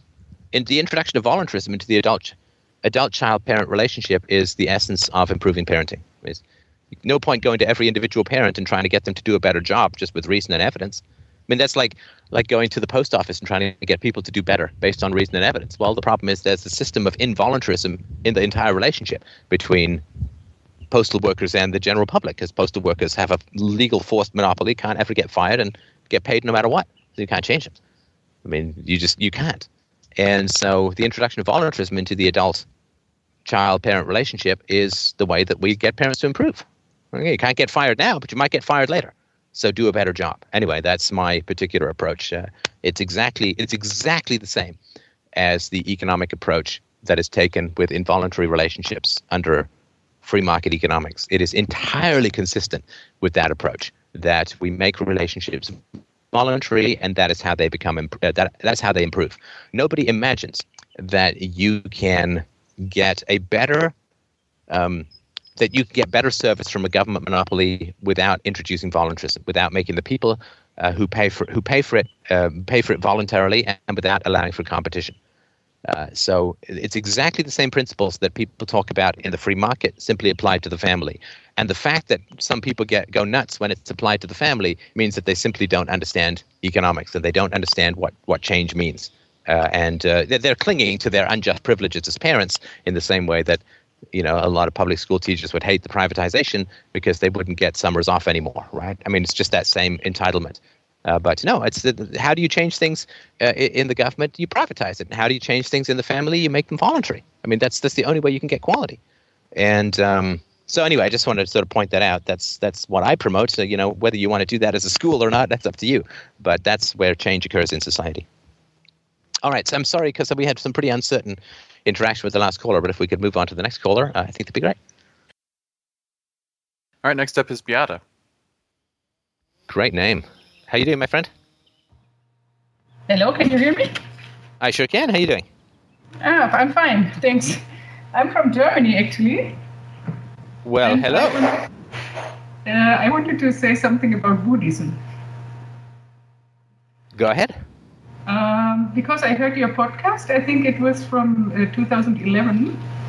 And I feel a bit uneasy because I think you don't have such a good opinion about Buddhists. You said that they preach empathy and understanding, but they didn't really show it to you. And you feel that Buddhism is self-contradictory and shallow. So I really I feel a bit sad because I think you are such an earnest seeker of truth. And I really like what you said, what you told your daughter about belief and being the truth. And myself, I also think that getting the closest to truth as possible is only leading to happiness. Well, let me just correct, because I think the last podcast I did on Buddhism was like in 2007 or 2008. So maybe you listened to it in 2011, but it's way old. I'm perfectly happy to be schooled and to correct any errors that I may have with regards to Buddhism. So if you want to step me through the belief system, I'm certainly happy to hear. I'm no expert. I mean, there's a bunch of stuff I read about it, a book or two, and some articles. So I'm perfectly happy to have my understanding improved where it is deficient. Okay, that's nice of you to say that way. And the first point I want to make is that in order to evaluate the teaching, you should really go to the proper sources and not just to rely upon answers from every Tom, Dick, and Harry. So the best source would be the original texts. And because they are quite difficult to understand for lay people, some commentaries along with it. And so a few Tom, Dicks, and Harrys. Okay. The other possibility would be people who have already reached a considerable degree of mental development and wisdom, like the Dalai Lama or the Ajahn Brahm from Australia or Bhikkhu Bodhi. He's an American Buddhist monk. Now, the Dalai Lama would be the person that the child that the priest chose as the next incarnation of the Buddha. Is that right? When he's like a couple of years old? No, that is actually, I'm a Theravada Buddhist and they don't believe that thing. But there is some core teaching. But sorry, that is the methodology for choosing the Dalai Lama is that the priests go around, look at a whole bunch of kids and say, hey, the Buddha's in that guy and let's make him the Dalai Lama, right? Yeah, that could be, but I'm not familiar with their that tradition, that Buddhist tradition. Well, but you just told me to go talk to the Dalai Lama, right? Yeah, because what he says, the teachings he gives the Dalai Lama, they are Buddhist teachings. So you can ask him those questions which you put to that John on your podcast. Better to put it to the Dalai Lama than to put it to John. Okay, how about I put them to you? So in the Buddhist teachings, how is truth differentiated from falsehood? Okay, for that I want to say that I myself am also not as advanced as those people I mentioned. I just want to give some impulses for you to get some more. No, wait. Right? See, okay, sorry, I apologize for interrupting, but I really strive to understand, and I really do want to understand. So I'm going to have to be annoying and interrupt. But it should not be super advanced. In a teaching, it should not be super advanced to know the difference between truth and falsehood. Like that should be the beginning, right? Right, it shouldn't be, well, you were a Buddhist for 10 years and then you find out the difference between truth and falsehood, because then it'd be like, well, how the hell did I know what was truth and false for the last 10 years, right? How do I know what was valid or not? So it should be the beginning of a teaching to know the difference between truth and falsehood. Would you not agree? Yes, I agree. And every Buddhist is searching for the truth as well as you. Just like you. Okay, and how do they know the difference? What is the methodology for, like if I go to a scientist and say, what's the difference between truth and falsehood, then we've got answers. I certainly put forward answers very early on in the podcast series here, reason and evidence, blah, blah, blah. So there are, medicine, how do we know an efficacious medicine or a good medicine from a bad medicine? There's double-blind experiments and reproducibility and obviously biological theories behind it. So in engineering, how do we know good engineering from bad engineering? Well, there's answers. So when it comes to Buddhism, how is truth differentiated from falsehood? It is an intuitive insight. Just as you said, the little children, how do they know what is the truth? It is very intuitive. Like, for example, you have a child and you tell him that the oven is hot, not to touch it, right? So that is only an intellectual knowledge, but he won't understand. It will not keep him from touching them because he hasn't experienced it intuitively. But once he touches the thing, he will know, oh, that hurts, that is hot. Now I know that is the truth, actually, right? And so it will keep him from empirical evidence, again, right? Right. So empirical evidence is bound up to the truth. Okay, and that is the same principle for the Buddhist, to find the Buddhist truth. And well, sorry to interrupt, but I just want to make sure I understand two things, because one thing you said was that the truth is intuitive. But the second thing you said was that the truth is empirical, and I'm not sure those are the same things, at least to my way of thinking. So is it intuitive or is it empirical? Because empirical means, your senses and all that. Intuitive is your instinct. Okay. But if the oven is hot, that is the empiric, right? But your instincts tell you to remove the hand. That is the instinct, isn't it? To remove the hand in order to prevent any damage from the hand.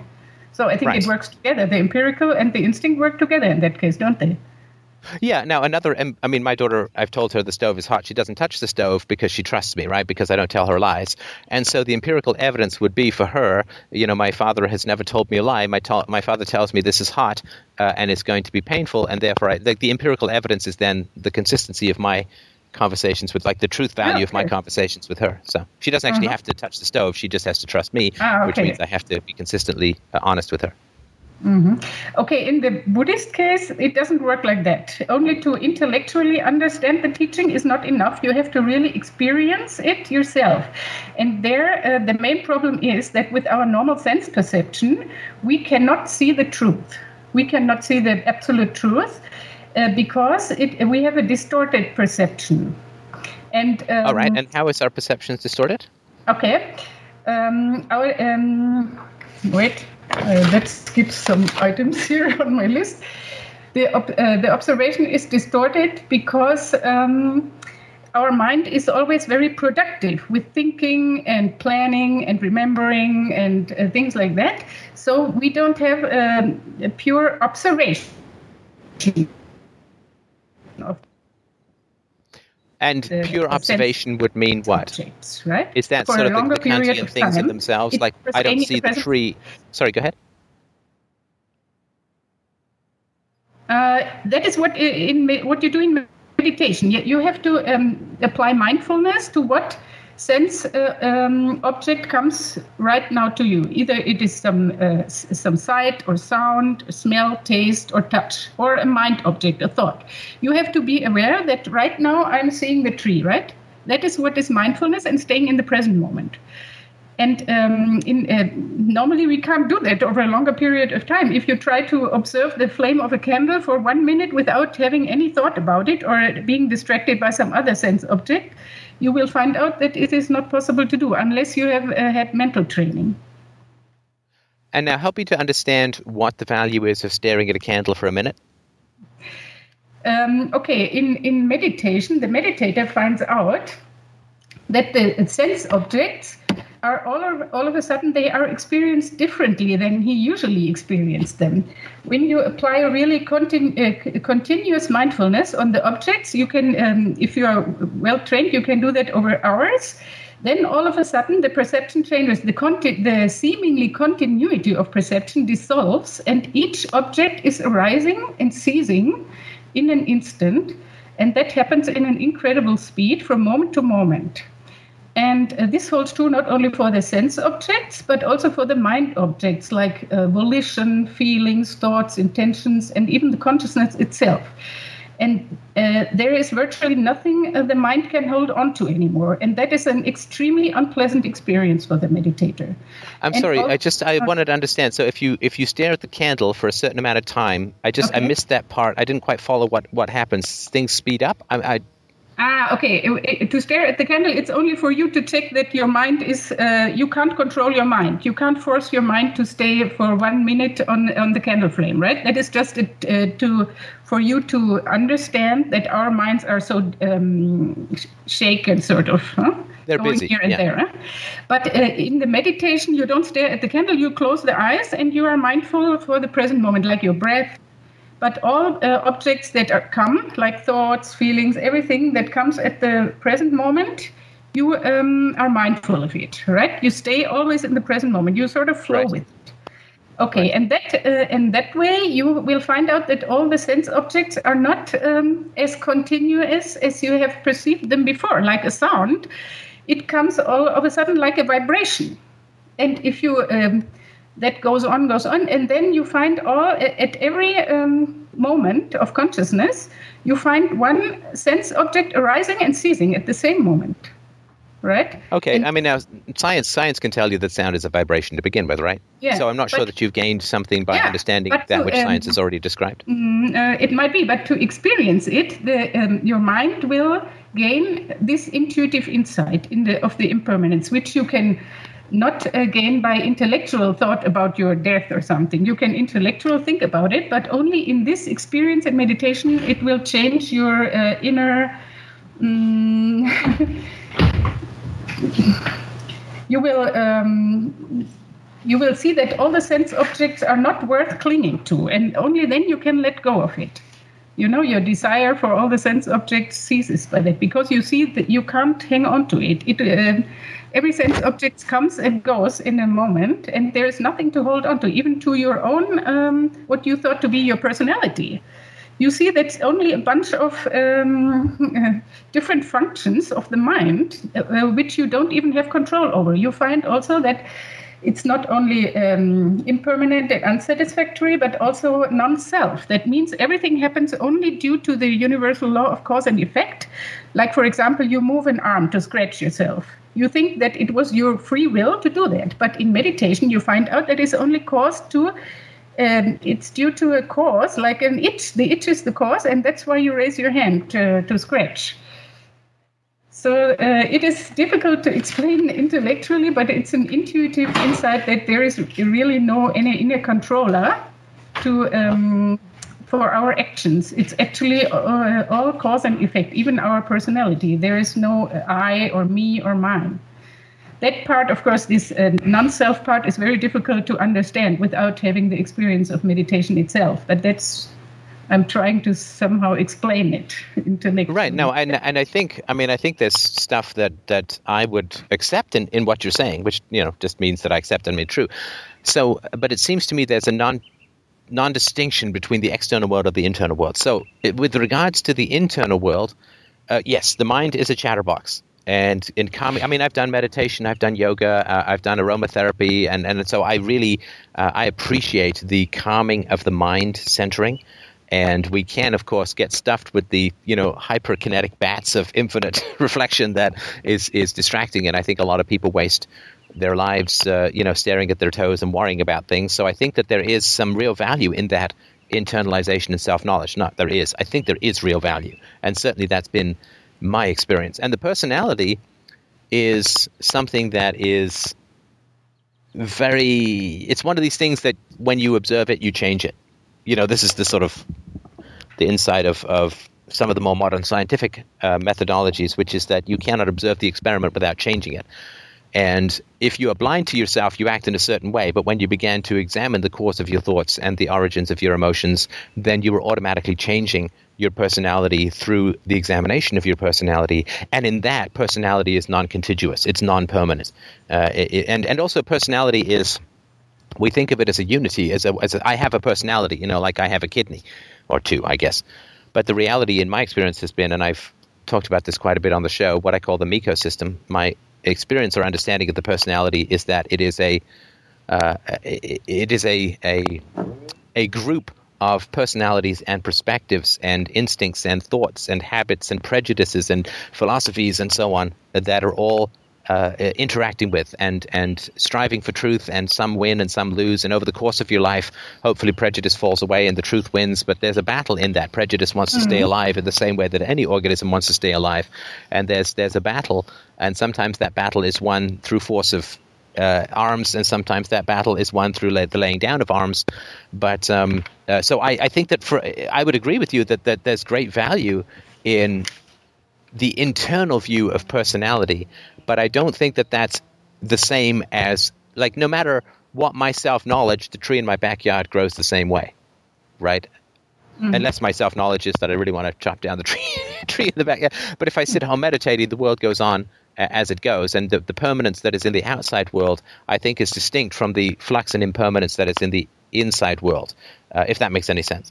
Also, the outside world is impermanent, and that's we don't realize it really, and that's why we suffer. Also, for example, we think that we know that we are impermanent, that we have to die sometime, but we don't really expect it to happen the next moment. And when we are confronted I was recently diagnosed with cancer, so I wouldn't say that that's too far off from my thinking. So, but of course, and I think the very first video I did was called "Live Like You're Dying." So I've certainly been mindful of death I read The Denial of Death in my teens, and I've tried to live my life not like I'm about to die, because then you don't go to the dentist, but that death is always a possibility and certainly an inevitability. But yes, certainly the denial of death is one of the reasons why people can live like they've got all the time in the world to waste. Mm. And this diagnosis like you had, it will also change people's lives often, no? Because then they feel the urgency to do something sensible with their life. And actually, also, I've had interestingly enough, I've had an enormous reduction in urgency. Strangely enough, I've had this massive calming of my thoughts and really? A massive reduction in my cares and concerns. And so, and I think that's because, I mean, like if I get a brain clot during this conversation and die, I think I have done the greatest possible good that I can do for the world in the work that I've done over the course of my life, and for the world as a whole through this conversation. So, just person to person, I've had actually a huge reduction in inner chatter since the diagnosis, because compared to the challenge of cancer, other concerns and considerations seem pretty insignificant. And I, of course, it's my hope and goal that this will continue. It will either not continue because I'm dead, or hopefully it won't continue because I'm alive and maintain this kind of perspective. I think it's possible if I remain mindful of that. But So I mean, but I think that inner focus that the Buddhists have, I think, is very important. It's mindfulness, self-exploration, and listening to your thoughts, but not entirely passively, like with the goal of calming the endless chatterbox. Because we have a fight or flight mechanism that generally is continually scanning our environment, which was fine when we lived in the jungle and there was a danger behind every tree. But I think that we have capacities for other things now that are much more relaxed and peaceful possibilities. But we still have, I think, the great challenge of the fight or flight mechanism that was developed to keep us alive that isn't quite as necessary as it used to be. The dangers in our life tend not to be something that we can fight or flee or freeze in the face of. And so I certainly agree with that. I think that's a great possibility that modern living to some degree has provided us, which is the ability to not fret. But I think I agree with you that it takes inner reflection and a commitment to slow down the racing brain. And then I wanted to say something about your argument that you said the suffering can't be caused by craving and attachment. That is the second noble truth, right? And you mentioned that toothache you have. You said the suffering doesn't come from my attachment. It comes from the nerve ends, right? But if you think of a mind state, like you are very much absorbed in an interesting book, or you are so enthusiastic in love, or you won in the lottery or something, then some pain might not be causing any suffering. Comfortable or something, but not really causing a suffering. In another situation, it would have caused you considerable suffering, right? And in meditation, you can experience that to a much higher degree. Even extreme pain can be experienced with equanimity or even with joy, because pain is a very good object to gain insights. And so that shows the meditator that only the state of mind, how you relate to the object, induces, if it is aversion, then it induces suffering. But if equanimity is there or clear comprehension, then there is no suffering. So that is actually the meditator finds the truth of the second noble truth. Yeah, I mean, I certainly recognize that there are pain management techniques that can help diminish pain, but the source of you can do things to deal with the pain, but the source of the pain still remains the nerve endings, right? Because if you don't have the toothache, that you don't have the pain to manage, right? It doesn't mean that completely dictates how you respond to the pain, but the source of that which you have to manage. Like if I'm wrestling an alligator, then I can beat the alligator, but the reason I'm wrestling is because of the alligator. I'm still wrestling with the pain. The nerve-based pain response, and I can do things to manage it, but what I'm managing is still body-based and not mental-based. Yeah, that is true. But the Buddha referred, of course, to the mental suffering when he said talked about the second noble truth. That was the mental suffering, because I think that is also much higher than the physical suffering most of the time. Yeah, but I mean, for the people who's, I was just talking to a guy from Chile, and he was talking about life under the Pinochet regime, where the government would disappear people, right? So I mean, if your husband or your wife just gets snatched back by the government and locked away or killed, but there's considerable mental anguish to do with that. But that's because of somebody doing an evil action in your environment. And yes, there's things that you can do to manage that pain, but the source of the pain is and then there's mental suffering. It's not a physical pain, but the source of that is still external to you, and it's the result of evil actions done by others, right? But Marshall Rosenberg, he refers to, he was doing a lot of this mediating with war tribes in Africa or so. He says there are people who, even if members of their families have been killed, they are not having any anger, maybe not due to Buddhism, but due to some, karma. So not necessarily you have to suffer so much from losses of members of the family. It's your way of thinking, your way, how you relate to it. That's the most important thing, not what really happens. So you're saying that family members get killed and they experience no suffering or just no anger? I mean, there's more suffering, of course, than anger. I think that you can... the suffering comes from the thinking. When you think about the loss you have, of course, normal people without mental training, they suffer, of course. But if you have enough mental training, you don't necessarily have to suffer over loss. So a family member gets murdered and the goal or the ideal in the Buddhist system is to not experience any negative emotions from that or distressing emotions.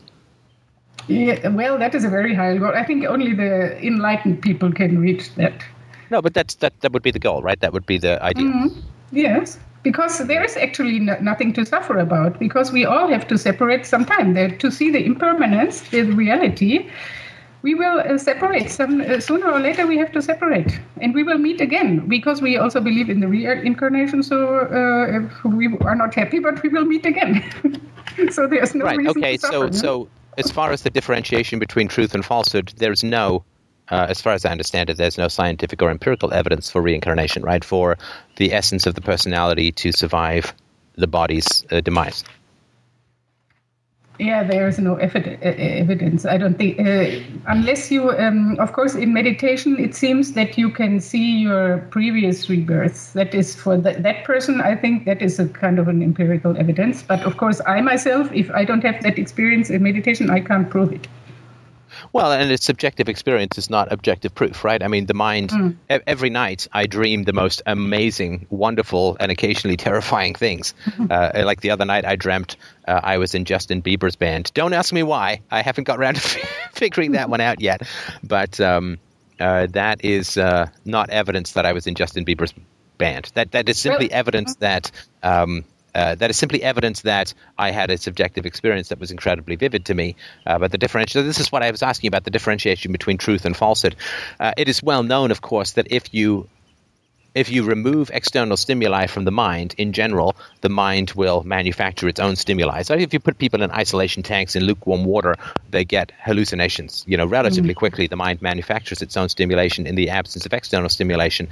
Meditation is one of these states which lends you to be prone to hallucinations. And of course, you experience them as subjectively very vivid, but they don't tell you anything about the external world. So the fact that people who believe in reincarnation, who then remove external stimuli from their mind, may have visions or beliefs about reincarnation simply proves that the mind manufactures its own stimuli, generally according to particular cultural prejudices or beliefs, right? They tend to flow. Religious people will have religious visions and so on. But that is not the same as an objective truth. At least that would be my argument. But you can't. You don't have proof that it's only a hallucination either. We can't, from the outside, we can't prove either if it is a true recall of the past or if it's a hallucination. But this is the wonderful laziness of the empirical, though, which is that you don't actually have to disprove that it's a hallucination. The person who has a hallucination has to prove that it's true. I don't have to lift a finger to if somebody says reincarnation is true because I had this vision that I was lived in ancient Egypt. I don't actually have to lift a finger for that to remain a false statement. The person who is making the claim, and the more outlandish the claim, the more extreme the requirements of proof. Extraordinary claims require extraordinary evidence, and I would be very concerned about a belief system that had as its core the ideal that we should not suffer because we're all going to come back in another life while having no empirical or scientific proof for that whatsoever. That is, to me, having a high standard of emotional detachment, which, if it's not true, is invalid, right? Like, if we don't come back, then it would make more sense to grieve the people who we will never get to talk to again in our life. And so if people are saying that the emotional state should follow the belief system when the belief system is not only irrational but has never been proven, I think that's giving people a very dangerous relationship with their own emotions. To me, that's as bad as saying, well, you see, all Jews are money-grubbing people who want to kill Christians. And then somebody saying, well, then I have a problem with Jews. It's like, well, but if that's not true, then the emotional response is not true. And if it's not true that we all get to meet again and come back, then the emotional response of detachment is invalid and false. And therefore it becomes dangerous. Like false beliefs lead to false emotions, and the false emotions can be extremely dangerous. And if the false emotion is a detachment from emotion, then you're teaching people not to have their sort of rich and valid emotional experiences based upon the delusion that they're going to meet again, which is, you can go to Christian families and saying, well, why are you upset about your son dying? Because now he's in heaven and you're going to meet him again. But I don't think that would be particularly fair. But even that would be in accordance with their belief system. Sorry, go ahead.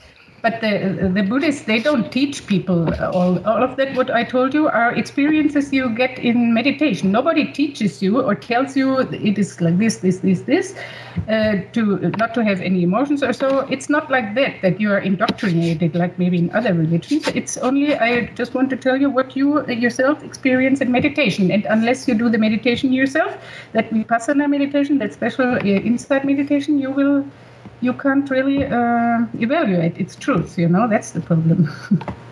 Everybody has to find out himself if it's true or not. You can't prove it to anybody else unless you practice it yourself. That's the thing. Right, and that to me seems like a dodge.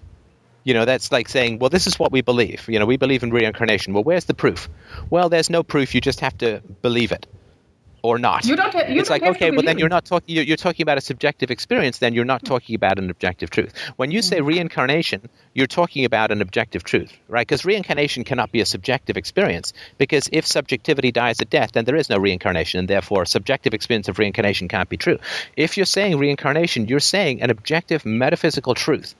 And if then you say, when challenged on the proof for that, you say, well, you either believe it or you don't. It's a subjective belief. Well, then it can't be both. This is exactly the same argument in a religion. People say, well, I believe in God. Well, no, either God exists and you then accept passively the objective existence of God, or you have a belief in your head about a deity, which then doesn't translate to anything real that's outside. But the deity claim is a claim for an external reality outside your mind, right? And so if reincarnation is a truth claim about the universe, about reality, about life, then you can't then use the dodge of saying, well, it's a subjective experience that you get to when you meditate, because those two things are not compatible. If you're making a truth claim about some external thing, then it's independent of experience. If you're making a claim about experience, then it's independent of external reality. And that's, I think, the issue. One of the issues that I have with Buddhism and other forms of belief. But in order to practice that form of meditation, you don't actually, when I started that, I didn't have any opinion about reincarnation because I never heard that before. I didn't believe it also. So I just left that aside because it's also not that important, because if you say that one of the reasons you shouldn't grieve people's deaths is because you're going to meet again, it's not unimportant. I mean, that's pretty significant, right? That is something that comes automatically. It's not the aim of the Buddhist meditation not to grieve over the relatives, It's you want to find out about truth. That is the reason why you meditate in Buddhism. You want to overcome that distorted perception, and then all the insights come automatically. Well, okay, but see, insights are different from truths, right? So I might have an insight about myself, and of course I had a lot of them and continue to have a lot of them. And these are insights about myself, and they're going to change my behavior in the world. I mean, insights without change is, sort of like building a bridge at the bottom of the ocean. It's a lot of work, doesn't add up to much. But insights about myself are distinct from objective truths about the world, right? And it doesn't mean that it's like if I say I'm insecure about my ability to break dance, which I probably would be, then I'm saying a truth about myself, but I'm not saying an objective truth that's out there in the world, other than the reality that my brain is out there in the world. And so when I'm making an objective truth statement, then I'm making something, a truth statement that's independent of subjective experience. Like if I say there's a tree in my backyard, that's independent of my meditation. And so my concern is if the Buddhism is around self-knowledge and know yourself and look inward and so on, fantastic. I think that's great. That to me is a subset of the Socratic dictum, know thyself, or the unexamined life is not worth living, which unfortunately is not true. Most people find it very worth living to avoid examining themselves. But if I'm making truth statements about the world, about immortality, about reincarnation, about whatever, then that's distinct from my looking inwards. And that's, I think, where the barrier lies, where it's no longer a philosophy of self-knowledge, but becomes a philosophy of the world. Then it moves into the realm where you do have to have objective empirical evidence, rational arguments, and so on. But the problem is that with our untrained minds, we cannot perceive the truth. That is the problem. There is this hurdle. We are all deluded by our minds that are always distracted. And mostly they are distracted by these three roots, the greed, hatred, and delusion. Mm-hmm. And we can overcome that only by this mental training. Otherwise, there is no way to... But this is, sorry to interrupt, but that's just out-and-out manipulation. And that's kind of insulting to people, which is to say, look, if you don't believe what I believe, then you're just deluded. And once you get rid of your delusions, you'll believe what I believe, even though I have no proof for it. I mean, that's just manipulative. And it is an appeal to people's insecurity. I don't care for people to say to me, well, reincarnation is true, and if you don't believe it, you're just deluded. I mean, that's just a tautology. That's just a circular argument. It doesn't add anything to any truth value. Like, if you question what I believe, and if you ask me for evidence, that's because you're deluded and your thinking is mistaken.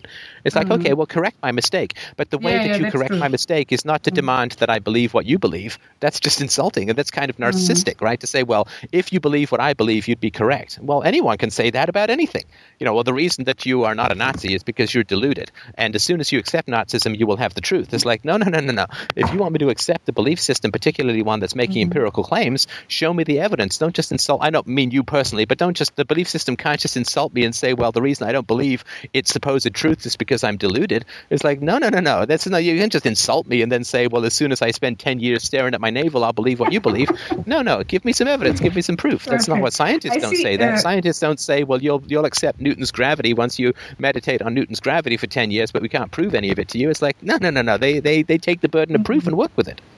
I see your point, but I don't see any other way of proving it. That's the problem. Well, you're right. There is. You're absolutely right about that, because you can't prove reincarnation, or at least if maybe you try on this. I'd love it if reincarnation were true. I think that'd be fantastic. I mean, maybe you try on these gentlemen. I'm sorry? Question on these gentlemen which I mentioned to you, maybe they can give you a better answer than me. No, I don't want an answer. I want proof. People get claim about the perpetuity of human personality. I need me some proof, of course, right? Because otherwise, how am I going to differentiate them from any other con men or women who want to just get me to believe what they believe rather than prove it to me?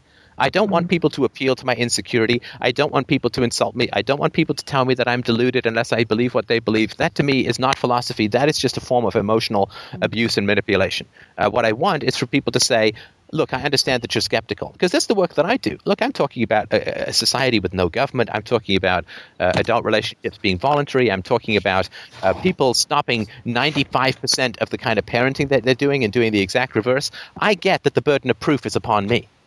Like, I don't say to people, listen, just keep listening to my podcast until you agree with me. Put them on auto loop and sit there and, lower all your intellectual defenses and listen to me while you're sleeping and paint my slogans on your walls until you believe what it is that I believe, right? Yeah. And I don't, that's not fair. The burden of proof remains upon me to establish the validity of what it is that I'm talking about, right? And that's why I work the scientific, rational, empirical evidence. So I make the moral arguments, say, against spanking, right? I make the moral arguments, which I've made repeatedly, about the immorality of initiating force against children. And I also provide the empirical evidence of the destructive effects of spanking upon children. So that's the reason and the evidence that I keep talking about. But even though it's completely obvious to me, the burden of proof remains upon me to make the case that is against people's general cultural prejudices. But to simply say you just need to meditate on spanking children until you agree with me is not to make an argument. And to say that anybody who disagrees with me about anything is deluded and needs to spend 10 years meditating on it until they agree with me is not to make an argument, but to kind of insult people and say that they're deluded because they disagree. And I think that's not the case. People can disagree with me and be very rational, and they can even have good evidence behind them. And then we need to have, who has the better reason and evidence behind them is the case that we make. But I think, and that's to me something as obvious as spanking. If I was going to try to make the case of reincarnation, which is a truly radical departure from the empiricism and science and rationality of our everyday existence, what an extraordinary amount of proof that I would need to bring to bear on that. And just going around insulting people by saying that they're deluded and irrational, not for any reason that I can point out, but just because they don't agree with me fundamentally, is argument by intimidation. It's not even an argument. Okay, so I didn't want to insult you. No, but you do understand that you did call me deluded for disagreeing, right? Without providing any empirical evidence.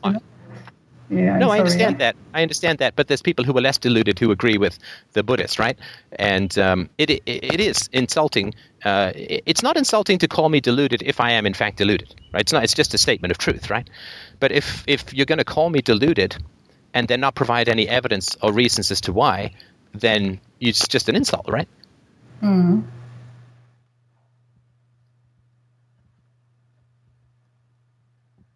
And I'm honestly not saying that you, my German friend, are personally insulting me. I'm just saying that that's the implications of this methodology, if I can call it a methodology, of approaching truth and changing people's minds. Mm. It's like saying, you wouldn't be an atheist if you accepted Jesus, and therefore you should not be an atheist. It's like, no, that's not, everybody who doesn't accept Jesus is deluded, and they need to go and pray for 10 years until they accept Jesus, and then they will know the truth. And it's like, that's just kind of an insult, which is to say the fact that I have some skepticism about the existence, let alone the divinity of Jesus, you don't solve it by just saying, well, that's deluded. And if you pray for 10 years... that is true. That is not a good argument. Right. And there may be great arguments for it. It's just that wouldn't be one of them, right?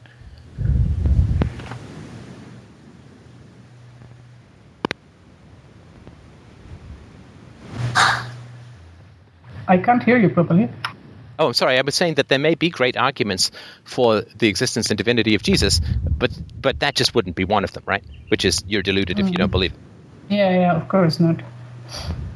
And so I'll leave you with the challenge, and I hope you will call back in, because I really want to remain open-minded, which doesn't mean slutty-minded, but I want to remain open-minded. And if there are good arguments, bring me the reason or the evidence, and I will be, I always try to bow to those twin deities. But I think as yet it remains unproven.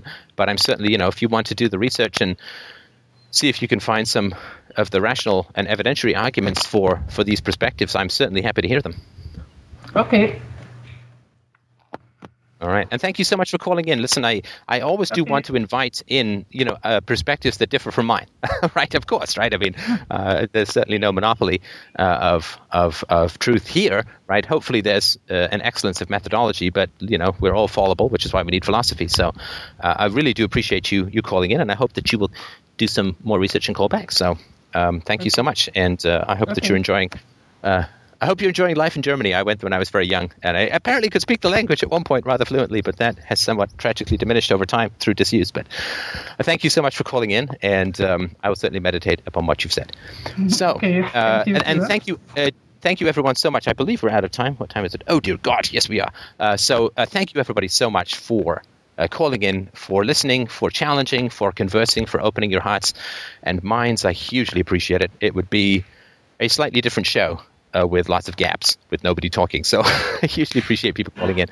If you would like to help out, I would really, really appreciate it. My energy level is somewhat diminished. It's funny. The chemo is not too bad, but I definitely have to nap in the afternoon. My red blood cell count is low, which means my muscles and brain are not quite as oxygenated as they could be.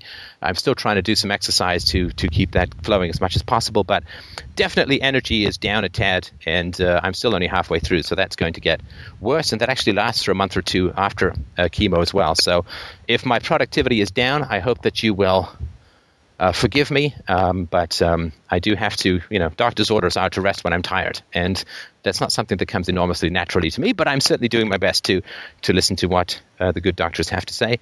So anyway, if you'd like to help out, and please, I hope that you won't withhold support for lack of productivity, but rather sympathize with the challenges of this kind of ailment, you can go to fdrurl.com/donate.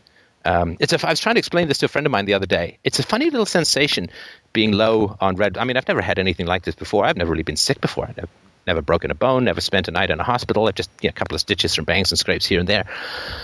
But it's sort of like, if you've ever been in an elevator which is going down, that moment when it starts to go down, you just feel like a little light on your feet, a little dizzy, a little disoriented. It's sort of like that. It's like falling gently and sort of suddenly all the time. So it's an odd kind of sensation, and not wickedly unpleasant or anything like that, but definitely a different kind of experience. So anyway, fdrurl.com/donate if you'd like to help out with the show. I would appreciate it. My apologies again to the people who were hoping to see me speak this summer. I'm going to try and do as much as I can remotely, but we'll have to wait and see how that goes. But I simply really can't afford the risk of travel, particularly to the U.S., because I'm not going to be able to get insurance for a pre-existing condition. And if I got sick in the U.S., that could be financially pretty catastrophic.